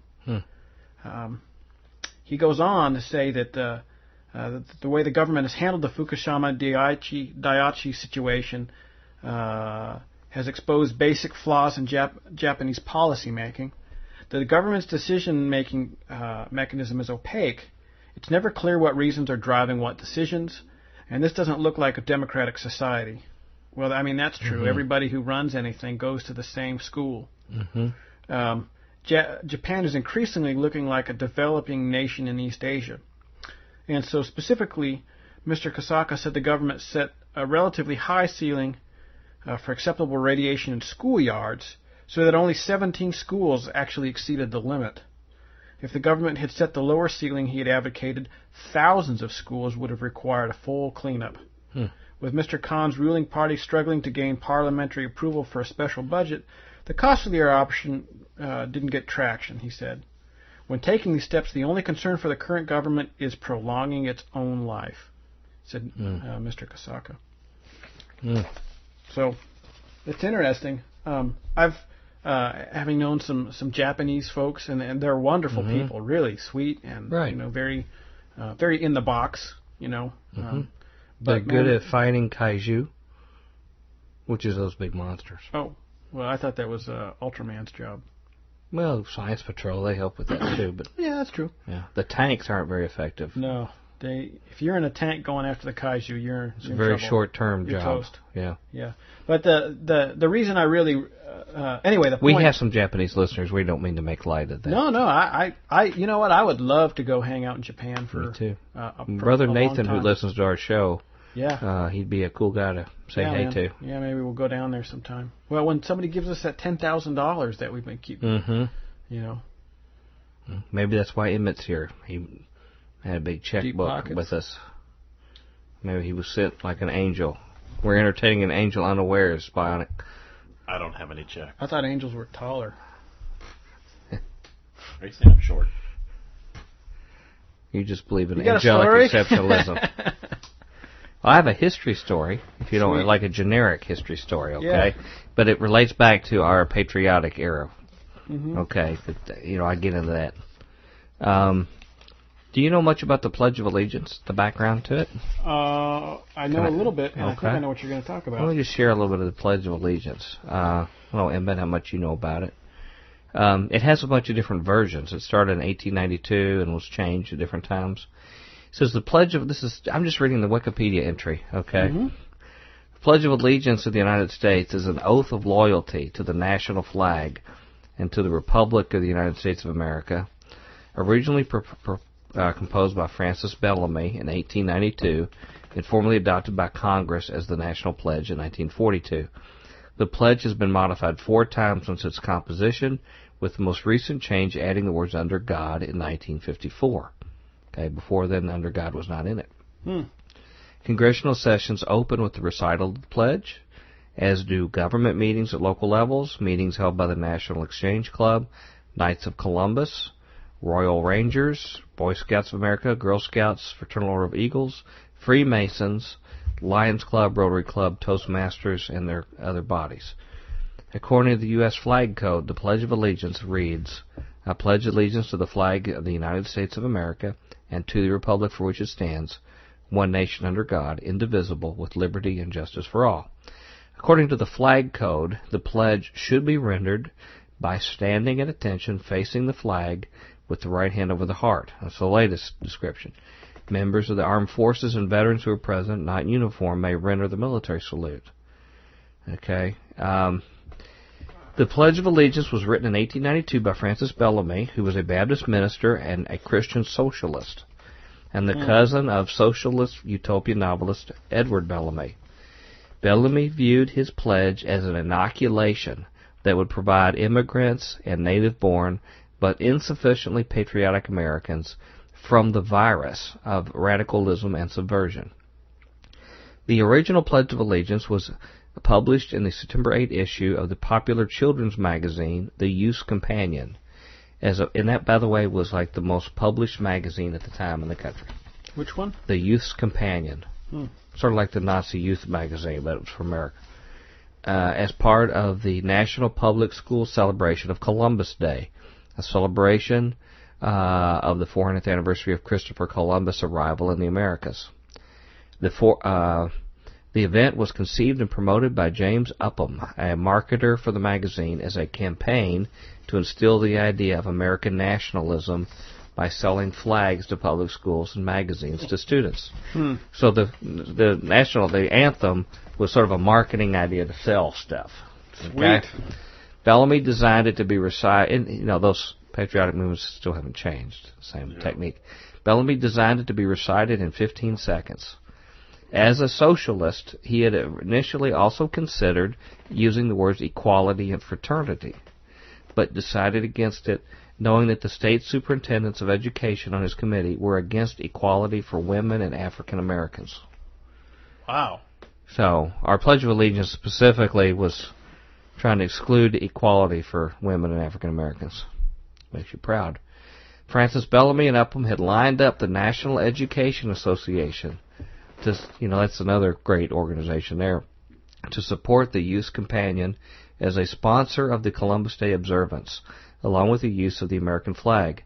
By June 29, 1892, Bellamy and Upham had arranged for Congress and President Benjamin Harrison to announce a national proclamation making the public school flag ceremony the center of the National Columbus Day celebrations. And this was issued as Presidential Proclamation 335. Subsequently, the pledge was first used in public schools on October 12, 1892, during Columbus Day observances organized to coincide with the opening of the World's Columbian Exposition in Chicago. And Congress officially recognized the pledge as the official national pledge on June 22, 1942. Here's some other interesting tidbits about it. In 1940, the Supreme Court in Minersville School District versus Gobitis ruled that students in public schools, including the respondents in that case, Jehovah's Witnesses, who considered the flag salute to be idolatry, could be compelled to swear the pledge. In other words, you could make people who had a religious conviction against it, you could force them to make the pledge. I don't know if you'd have to go over and grab their hand and forcibly hold it on their heart and move their lips to say it, but anyway, you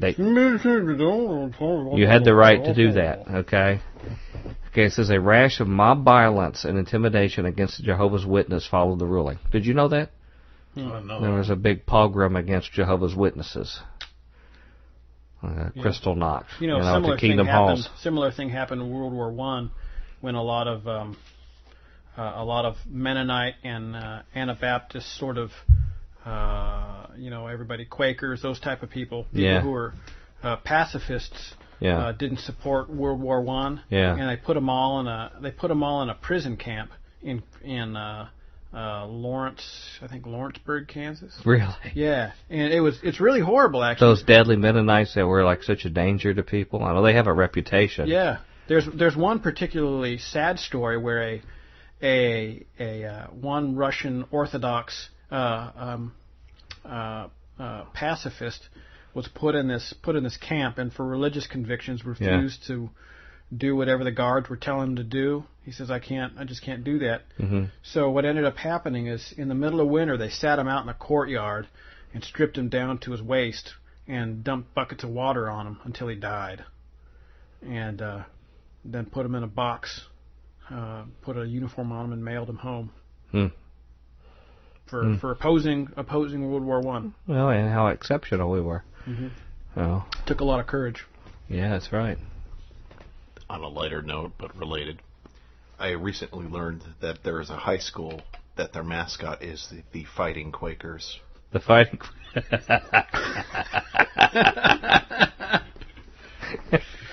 That's like one that's gone off the handle. He's just, wow. I'm going to fight everybody. Now, is there like a Quaker with like a gun and a sword that runs around the field when they score a touchdown or something like that? I've been told that the image is of a Quaker with his fist above his head. Yeah. That's a common Quakers scene. Finally flipped out around Quakers. Does this get into the Nazi salute that was part of the? Sorry. My grandma told me about this when I was a kid. I was like, no way. She's like, yeah. Okay. In 1943, the Supreme Court reversed the decision, ruling in West Virginia State Board versus Barnett that public schools are not required to say the pledge, concluding that compulsory unification of opinion violates the First Amendment. In a later opinion, the court held that students are also not required to stand for the pledge. You know, it's sort of funny to get people to pledge allegiance and you have to force them to. Like, how valid is that Pledge of Allegiance? It's like forcing people to convert at the end of a sword. Exactly. Yeah. Or passing a law for people to live like Christians. It's like, how effective is that? You know, to make people, we're going to make people loyal by forcing them to be loyal. Mm-hmm. You know, the beatings will continue until morale improves, you know. Okay. The swearing of the pledge is accompanied by a salute. An early version of the salute, adopted in 1892, was known as the Bellamy salute. It started with the hand outstretched toward the flag, palm down, and ended with the palm up. Because of the similarity between the Bellamy salute and the Nazi salute developed later, Franklin Roosevelt instituted the hand over the heart gesture as the salute to be rendered by civilians during the Pledge of Allegiance and the national anthem, instead of the Bellamy salute. I don't know if they did that during the national anthem or not, but at least we inspired the Nazis to do something. Removal of the Bellamy salute occurred on December 22nd, when Congress amended the flag code. The addition of the words "under God." Louis Bowman was the first to initiate the addition of "under God" to the pledge. The National Society of Daughters of the American Revolution gave him an award of merit as the originator of this idea. He spent his adult life in the Chicago area and was chaplain of the Illinois Society of the Sons of the American Revolution. In 1951, the Knights of Columbus, the world's largest Catholic fraternal service organization, also began using "under God" in the Pledge of Allegiance. So we're talking about 60 years after we'd been using the Pledge of Allegiance. In New York City, in 1951, the Board of Directors of Knights of Columbus adopted a resolution to amend the text of the pledge for each of their 800 fourth-degree assemblies in Knights of Columbus with these words, "under God." And finally, the Supreme Council of the Knights of Columbus adopted it. So they were sort of leading the way, and then sent copies of it to the President, Vice President, and the Speaker of the House of Representatives. And Holger Christian Langmack sent a letter to President Truman suggesting the inclusion of "under God." He was a Danish philosopher and educator who came to America. He was one of the originators of the prayer breakfast. Now, I don't know if that was the same prayer breakfast that C Street had, but anyway, he's a religious leader in Washington, D.C., and Truman met him along with several others to discuss the inclusion of "under God, and also love just before liberty and justice. Evidently, love didn't make it in the thing that they suggested. Now, here's an interesting tidbit you may not know. President Eisenhower, though raised as one of Jehovah's Witnesses, did you know that? I did not know that. Had been I did know that. You did? Mm-hmm. Had been baptized a Presbyterian just a year before. He responded enthusiastically in a conversation following the service. And so he acted on it, and with Reverend Charles Oakman introduced a bill to include "under God." He actually said of himself that he was the most spiritual man that he had ever met. That he himself was? Yeah. But he would have had to have met himself if it was the one he'd ever met. Well, don't ask me to work it out. I mean, I'm just telling you what he said. And the humblest man too. I wondered if he was relying on God while he was in the middle of World War II, having an affair on his wife, and then FDR brought him into the office and said, "You got to quit this for the good of the country." Of course, FDR was having an affair on his wife too at the same time. Well, you know, what's good for the... Maybe that's what makes us exceptional. Yeah, that's right. Was that kind of behavior, you know? And the rocket's red glare. It's that Christian nation. Let me just mention a few things here. Requiring or promoting the pledge on the part of the government has drawn criticism and legal challenges on several grounds. One object states that a democratic republic built on freedom of dissent should not require its citizens to pledge allegiance to it, and that the First Amendment to the Constitution protects one's right to refrain from speaking or standing, also as a form of speech. Another objection lies in the fact that people who are most likely to criticize the pledge every day, small children in schools, cannot really give their consent or even completely understand the pledge they're taking, unless you're trying to mind control them. And I'm going to. There's another legal challenge brought by the Jehovah's Witnesses, a group who believes that swearing loyalty to any power other than God, and who objected to policies in public schools requiring students to swear an oath to the flag. Let me just skip. I want to give a couple more words to this, to the thing about the salute, the Bellamy salute. Okay, people can picture that. Just picture a Nazi salute where you got your arm outstretched toward the flag. That's what I have. All sorts of pictures of wonderful Christian school children all doing that in big, massive numbers. It looks like the Nuremberg rallies, basically. Yeah, I know. My grandma said she used to do that, and then she saw some film of that happening in Germany, and said, "That's weird." Yeah. They got that from us. This is additional information on the Bellamy salute from Wikipedia. It says, during the 20s and 30s, Italian fascists and Nazis adopted salutes that were similar in form, resulting in controversy over the use of the Bellamy salute in the United States. It was officially replaced by hand-over-heart salute in 1942. The inventor of the saluting gesture was James Upham, junior partner and editor of the Youth's Companion, which was this big magazine I was telling you about. Bellamy recalled Upham, upon reading the pledge, came into the posture of the salute. In other words, as he's reading it the first time, the pledge, he just naturally goes into it. He snapped his heels together and said, "Now up there is the flag. I come to salute. As I say, I pledge allegiance to my flag. I stretch out my right hand and keep it raised while I say the string words that follow." I think the heel clicking is something they should have kept too, you know. Yeah. The Bellamy salute was first demonstrated in 1892. It says, at the signal of the principal, the pupils in ordered ranks, hands to the side, face the flag. I picture those SS troops all marching, in time, Mm-hmm. Another signal is given. Every pupil gives the flag the military salute, right hand lifted, palm downward, to a line with the forehead and close to it.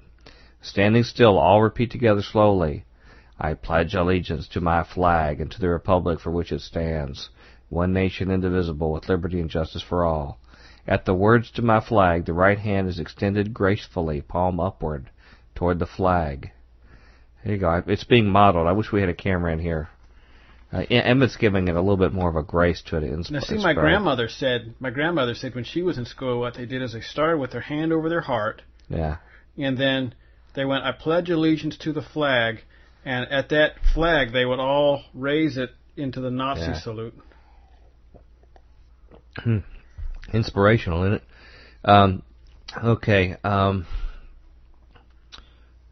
It says the initial civilian salute was replaced by hand on heart, followed by the extension of the arm as described by Bellamy. In the 20s, the Italian fascists adopted the Roman salute to symbolize their claim to have revitalized in Italy on the model of ancient Rome. This was quickly copied by the Nazis, creating the Nazi salute. So they got it from the Italians. Mm-hmm. Of course, we beat them all to it because we're number one. The similarity a lot of courage for us. That's right. The similarity to the Bellamy salute led to confusion during World War II. From 1939 until the attack on Pearl Harbor. Oh, listen to this. This is very interesting. Detractors of Americans who argued against intervention in World War II, okay, the people who were going after the people dissenting, forgetting the war, they produced propaganda using the salute to lessen those Americans' reputations. Among the anti-interventionist Americans was aviation pioneer Charles Lindbergh. Supporters of Lindbergh's views would claim that Lindbergh did not support Adolf Hitler, and that pictures of him appearing to do the Nazi salute were actually pictures of him using the Bellamy salute. In his Pulitzer Prize-winning biography, Lindbergh, author A. Scott Berg explains that interventionist propagandists would photograph Lindbergh and other isolationists using the salute from an angle that left out the American flag, so it would be indistinguishable from a Hitler salute. In order to prevent further confusion or controversy, Franklin Roosevelt instituted the hand-over-heart gesture. And so it says there was initially some resistance to dropping the Bellamy salute. Who do you think would resist using that Nazi-style salute? What institutions in America? I know who should resist it, but I know who didn't. The Daughters of the American Revolution, amongst others, wanted to resist changing that, but it died down from that. So that's a good one, man. I just thought that was very... My grandma told me that when I was a kid. Mm-hmm. And I always wondered about that.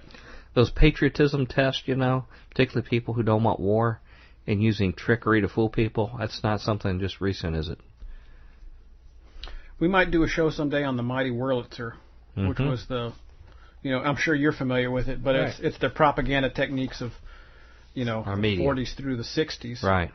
But, even World War I and World War II dissenters, it'd be very, very interesting because, I was raised, those people were just sort of sinners and evil, pagan people. Yeah, not holy and committed to their faith like the Mennonites and the... Didn't want to send doughboys over. Hutterites and all those folks. Well, we're getting late in the show. You want to do another story or you want to go right to mail? Let's go mail. Go to mail? Is that okay with everybody? Yep. Pearl, I need you to get in your bed over here. There we go. Okay, let's go to some mailbag.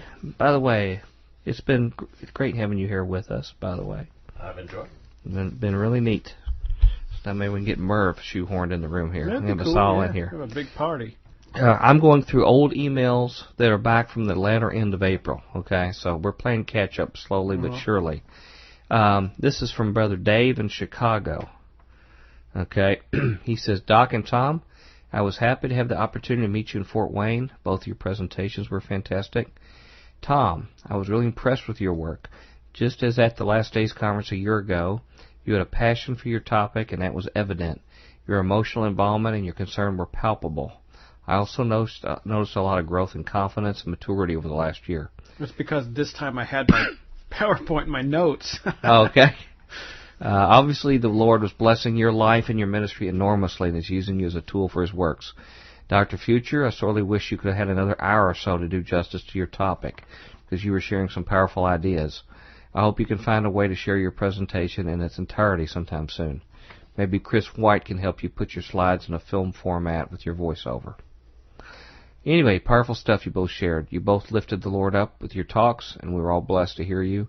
Thank you for your efforts at the conference and for all you do in your powerful ministry of Future Quake. I also want to thank you for your broadcast with Brandon House.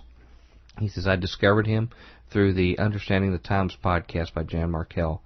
Brandon is a frequent guest host, and he did a number of shows while Jan was ill. I listen to his podcast on occasion as well as my drive to work. He says, poor Alex Jones, I rarely have time to hear him anymore, even though I share your impressions of Alex, as you mentioned during the conference. A smart and good guy trying to do what he believes the Lord wants him to do, but perhaps in a flawed way. But who among us is perfect except for one? Well, maybe he was referring to you as the one who's perfect. He says, your brother in Christ, Dave in Chicago. So, Dave, thank you for emailing. Yeah, man. And this is Dr. Pam. And she says, Dr. Pam in Moline, Illinois. She says, blessings, Tom Bionic and Dr. Future.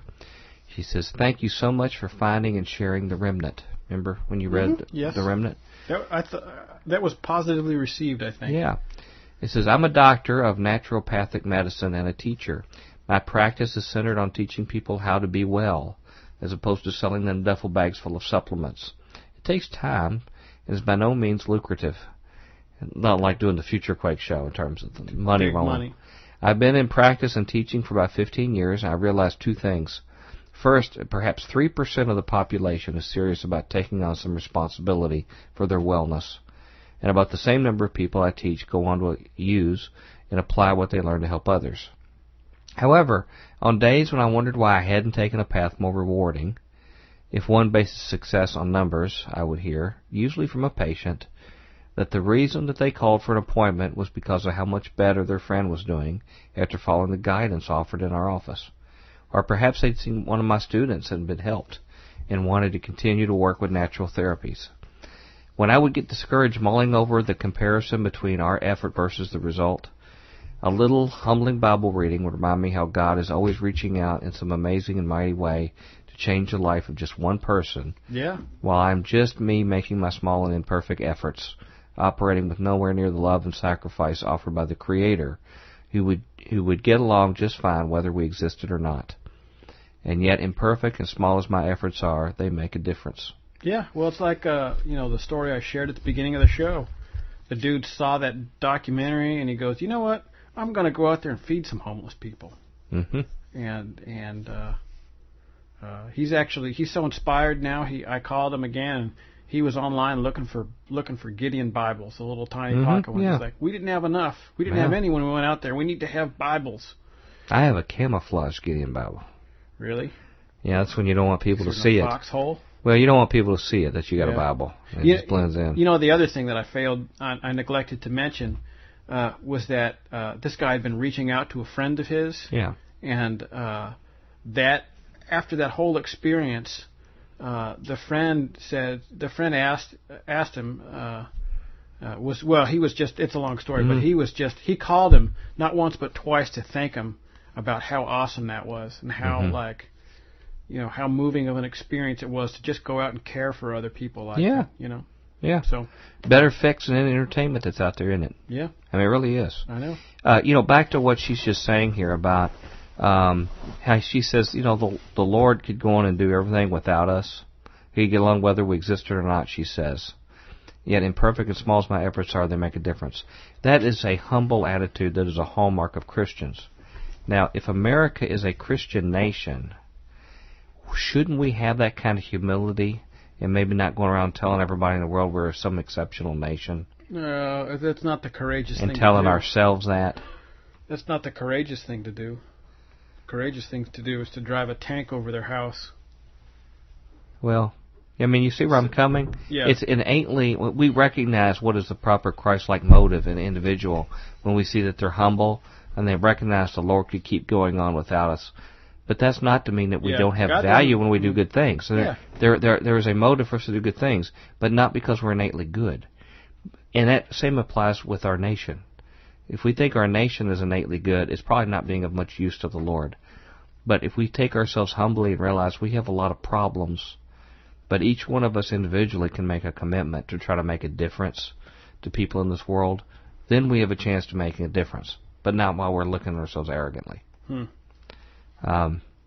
She says, so this is the second thing I realized, that those few people I'm able to reach and teach are part of the remnant, the salt of the earth, a few stones thrown in a large pond. And they in turn, and this gets back to what you were reading about, and they in turn will be an influence for good, again perhaps only with a few other people. But from God's perspective, even if it is for one person, all the effort and time would be worth it, because that one person is worth it. But it won't be just one person. It will be a mathematical equivalent of 3 times 3 times 3 times 3, and so on. Which is how much, by the way? 3 times 3 times 3 times what? 3. So that's 4 threes? Yeah. 12. No, that'd be 81.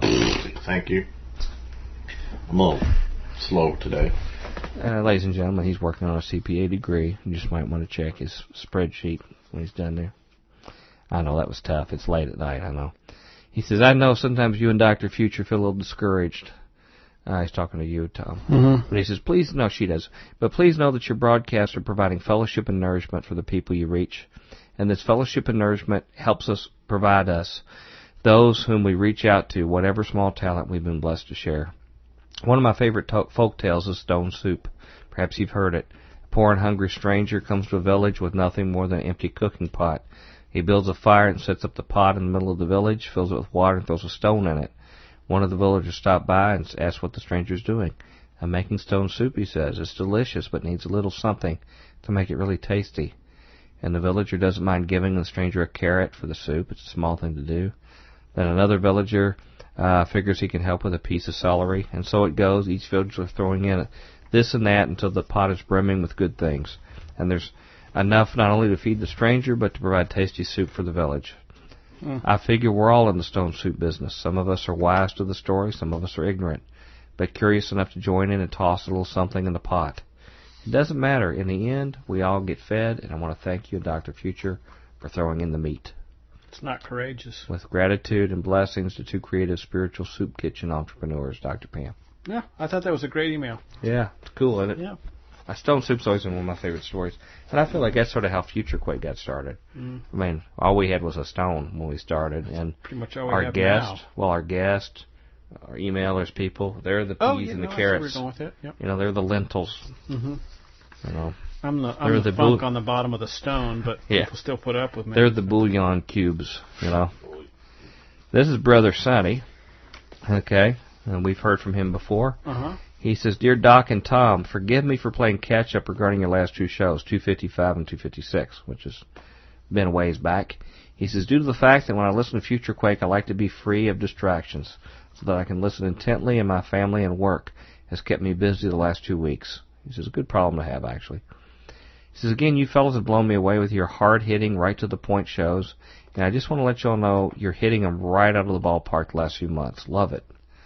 Regarding show 255, I've been warning my Bible-believing conservative friends before I broke out of the left-right paradigm, I was in the conservative box, about Glenn Beck for years and about how he's controlled opposition puppet, and even wrote an article that got published on Alex Jones' Prison Planet over a year ago. And he's even, if you go look it up on prisonplanet.com, don't trust Glenn Beck. He's bought and paid for controlled opposition. Look that up. He says, a great show. He says, regarding show 256, when you all were talking about Sharia law via binding arbitration clauses, remember we were talking about how this whole thing about whether two people could agree to use Sharia law. The reason why they approved it is because citizens have a right to come up with their own arrangements on how they honor an agreement or contract.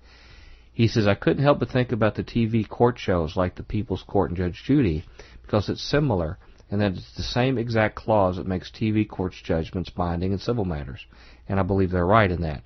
Both parties agree to use this phony cartoon set up on TV to decide it, and it's binding to them. And that's something we have a right in the government to do. Says Tom was also right when he said it's just a ploy to use an unpopular minority to take our rights away. The point being is you take some people who a lot of us don't agree with their convictions on Sharia law, and you use that as an opportunity to take our rights away to privately. In other words, you use that as an excuse to say, well, you can't use any kind of thing you make up yourself between two parties to do it. But then they can come into the church and say, okay, we have church discipline here we agree to do. Well, no, you can't do that anymore either. So what he's saying, and the point you had made, is you take an unpopular group like the Sharia people, and they use it as a way to get rid of people being able to basically make agreements amongst each other. The key thing, though, is to do it on television to make it acceptable. Well, yeah, there is a lot of validity to TV. So, I mean, we need to have, like, Sharia law court. Now, that would be interesting to see, particularly like the executions where they take the hands off or something like that. Yeah. It could be pay-per-view. Yeah. Well, believe me, my in-basket in the morning, there will be warnings about that coming next week. It's coming. Next week there's Sharia law, and you'll be forced. We'll all be drug into it. Okay. Anyway, that's Brother Sonny. And Judge Muhammad in the People's Court. Yeah, don't take the law in your own hands. But Mayor, on second thought, why not?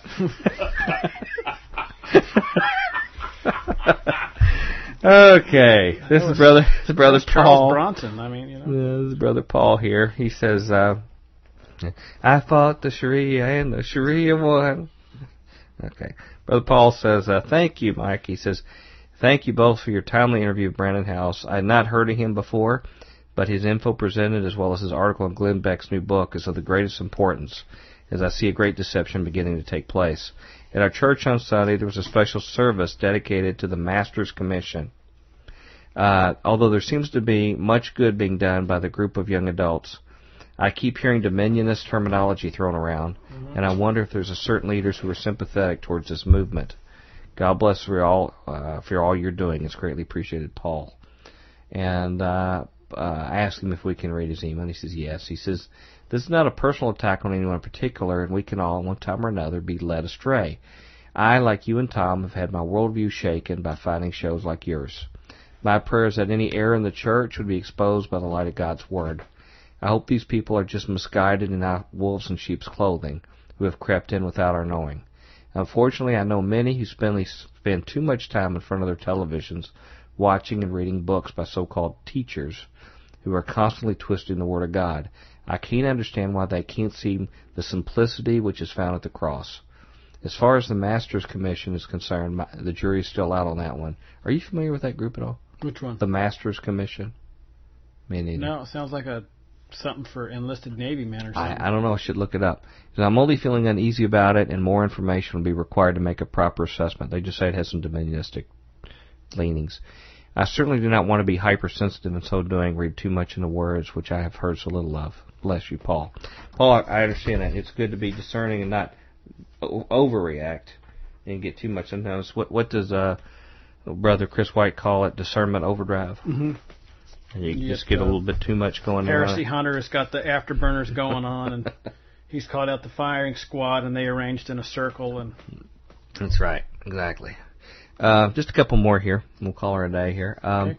This is Brother Darren. Okay, Brother Darren says, "Hey, Dr. Future, I've written a couple times about this issue or that, commenting on a past show I just listened to, but I don't think I've written in general just to say thank you. Many of your shows are so good, I can't just say, this is the best one yet. They just keep getting better and better. One thing I've come to appreciate the most is your sense of compassion. That's becoming more and more a rare commodity these days, even in Christian circles, unfortunately. I've recently come across another podcast called The Corbett Report by James Corbett.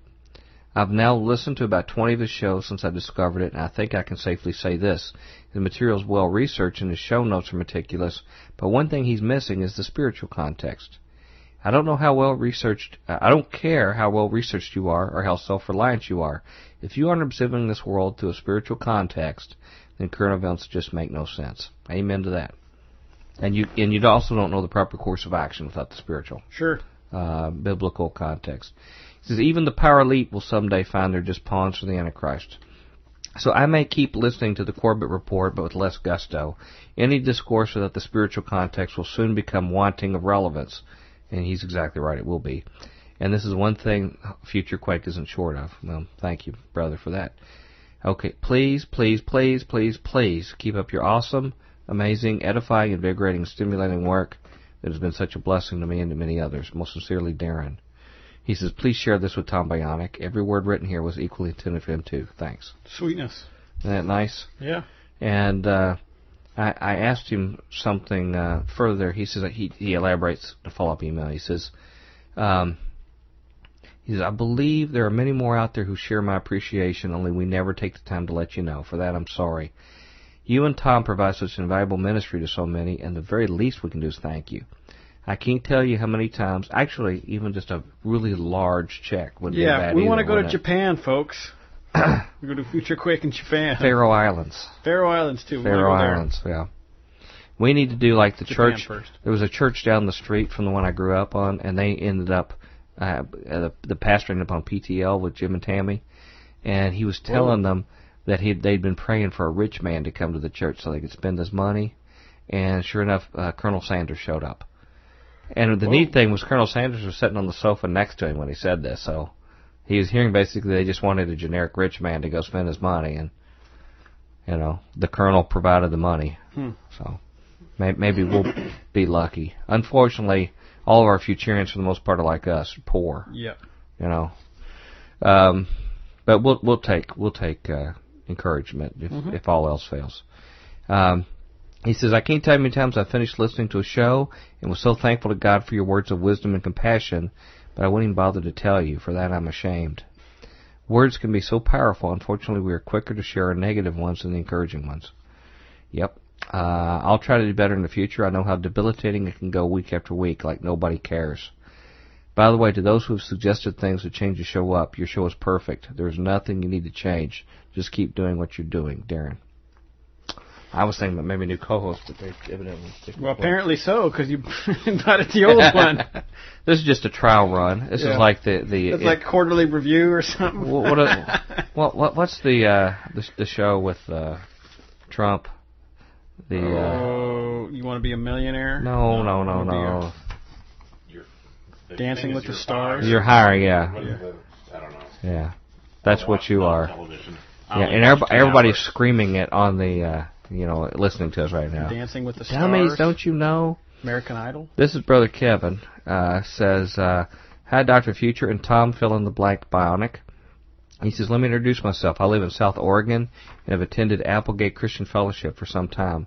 Among the things I'm thankful for is a commitment to verse by verse through the Bible teaching, like our church does. Mm-hmm. My interest in Futurian topics began when I read Chuck Missler's book, Alien Encounters. I just learned of your show recently, and I'm already hooked.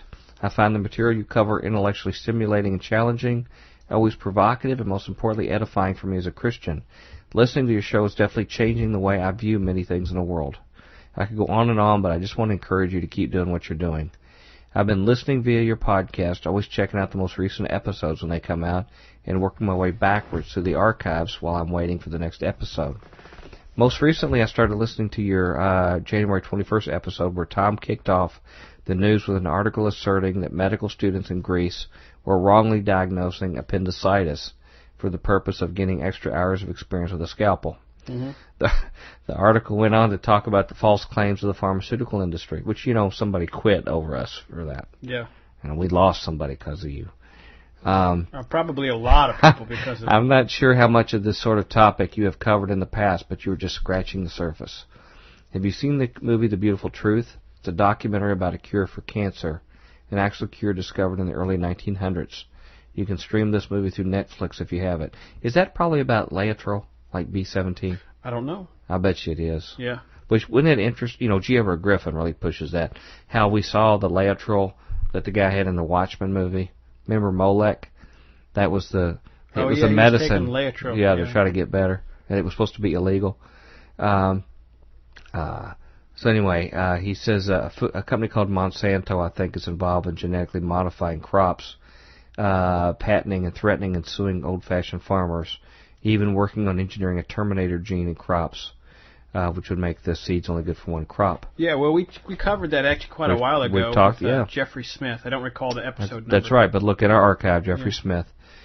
Seeds of Deception, I believe. I still get emails from him. He's still out there rolling. Yeah, well, good. That's because he's doing a good thing. Yeah. He says, thank you for your time. May God give you wisdom, discernment, blessings, and protection. And, okay, let's say one more. One more and we'll call it a day.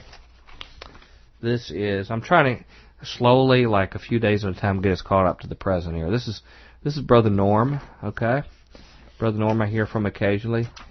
Brother Norm, actually, we'd heard from him not too long ago, but he responded back letting me know where he's from. He's listening from the Philippines, okay? Sweet. Brother Norm says, but as far as any info on my end, he says, I'm here in the Philippines, referred to as the Peens hereafter, and I'm not aware of much that goes on. Fortunately, they're still open to the good news here.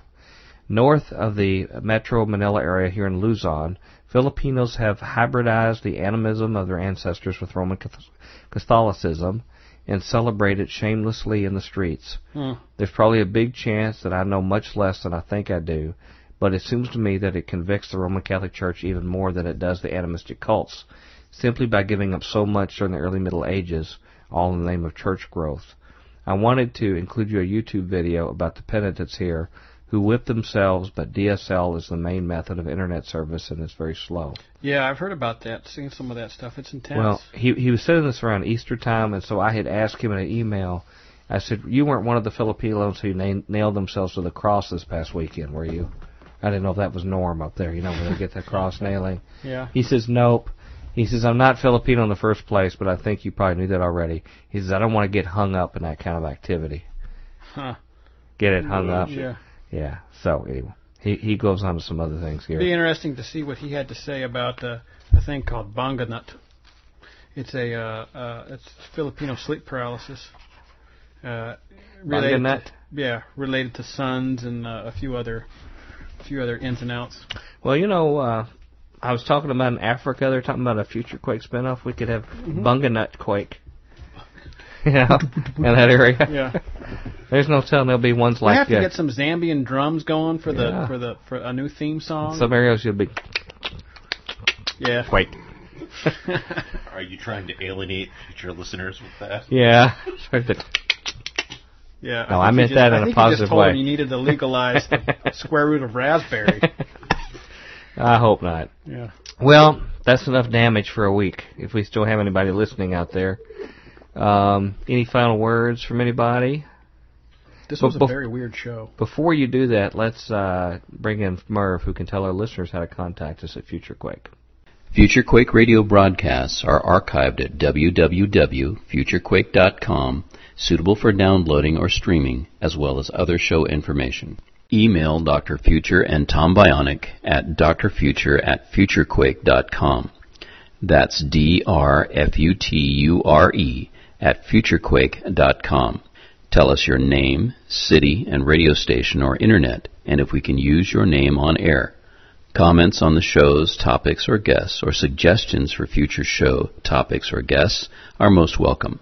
Dr. Future and Tom will discuss selected emails each week during the radio broadcast. Okay, so why did you think it was a weird show? I don't know. We spent a lot of time on that first article, and was that bad? No, we spent more time than usual. Well, it was a participatory article. It wasn't just a read one. It was a discuss and look at. I'm not saying it was good or bad. I'm just saying it was a very weird future Quake. Just a weird future Quake. Yeah. Okay. Any legacy of it, you think? It'll probably make us all very wealthy. Well, that's good. Then that meant it was a good one then. Emmett, any last words? I don't mean this like you're banished for forever, but I mean anything until you grace us again. Well, one thing that I think that you guys need to do, and I listen to NPR, so you guys need to do what they're doing on NPR now. They have somebody go on there occasionally that goes, I tell stories about this, and they'll name some like obscure topic, like I cover glasses cases. That's all I do. People spend lots of money to pay me to talk about glasses cases. The other news sources, they're not doing it anymore. That's why your money pays for me to cover glasses cases. You guys need to do that. Okay. Well, maybe you could be our NPR-like correspondent, maybe. You could come up with some stories like that. On glasses cases. You just have to have that NPR voice. Yes. You know, we have had listeners that have written in that said you need to be more like Terry Gross. No, that's just you saying that. You're always the Terry No, there Gross was at least one that said you're just bringing that up. Well, I think I could name the episode too, but I think we've had it. I just wanted to have some patriotic ones this week. I thought with the 4th that hopefully people feeling much better about themselves now. That's what it's all about at Future Quake. Yeah, sort of stimulating the sounds of war. People patting themselves on the back. Yeah, stimulating the sounds of war in the neighborhood, and then going to bed. Yeah. 2 weeks. Hopefully we'll be seeing a lot of Futurians. Sounds like they're going to be there. Yep. And hopefully my talks will be done. Yeah. Oh, I know they're Nothing done. like waiting for the last minute. They got to be in the can already. Any news in the world that we should be on the lookout for happening now? False flag terrorism. Yeah. Well, what's new there?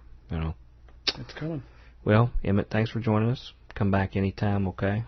All right. And we're going to close. People have been emailing us saying that we need to be a little bit more upbeat, we don't get so down in the mouth. And so try to up the atmosphere. So since, as I mentioned to you guys before we started, there's been a renewed interest in the like Narnia books and in the Lord of the Rings stuff. And people really gets into the deep spiritual messages of Tolkien. And now I guess the Hobbit book is coming back. So we're going to close instead of our regular closing music and have something that should be some really inspirational music for people, something deep spiritual music. This is The Legend of Bilbo Baggins by Leonard Nimoy. I was going to say, unless a Star Trek character's singing that, I don't want to hear it. We hope you all enjoy it and are really inspired by it. And until then, we hope your future's always bright. Have a good day. In the middle of the earth, in the land of Shire, lives a brave little hobbit whom we all admire. With his long wooden pipe fuzzy woolly toes. He lives in a hobbit hole and everybody knows him. Bilbo, Bilbo Baggins, he's only 3 feet tall. Bilbo, Bilbo Baggins, the bravest little hobbit of them all.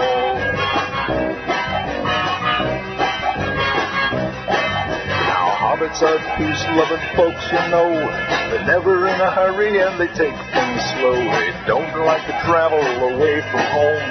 They just like to eat and be left alone. But one day Bilbo was asked to go on a big adventure to the caves below to help some dwarves get back their gold that was stolen by a dragon in the days of old. Bilbo, Bilbo Baggins, only 3 feet tall. Bilbo, Bilbo Baggins, the bravest little hobbit of them all. Well, he fought with the goblins. He battled a troll. He riddled with Gollum. A magic ring he stole. He was chased by wolves, lost in the forest, escaped in a barrel from the Elf King's halls. Bilbo, Bilbo Baggins, the bravest little hobbit of them all.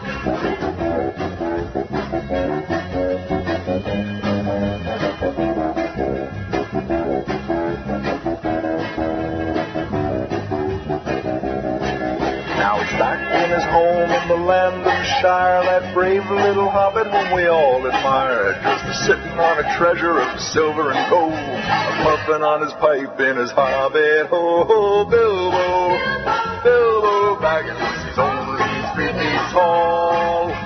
Bilbo, Bilbo Baggins, the bravest little hobbit of them all.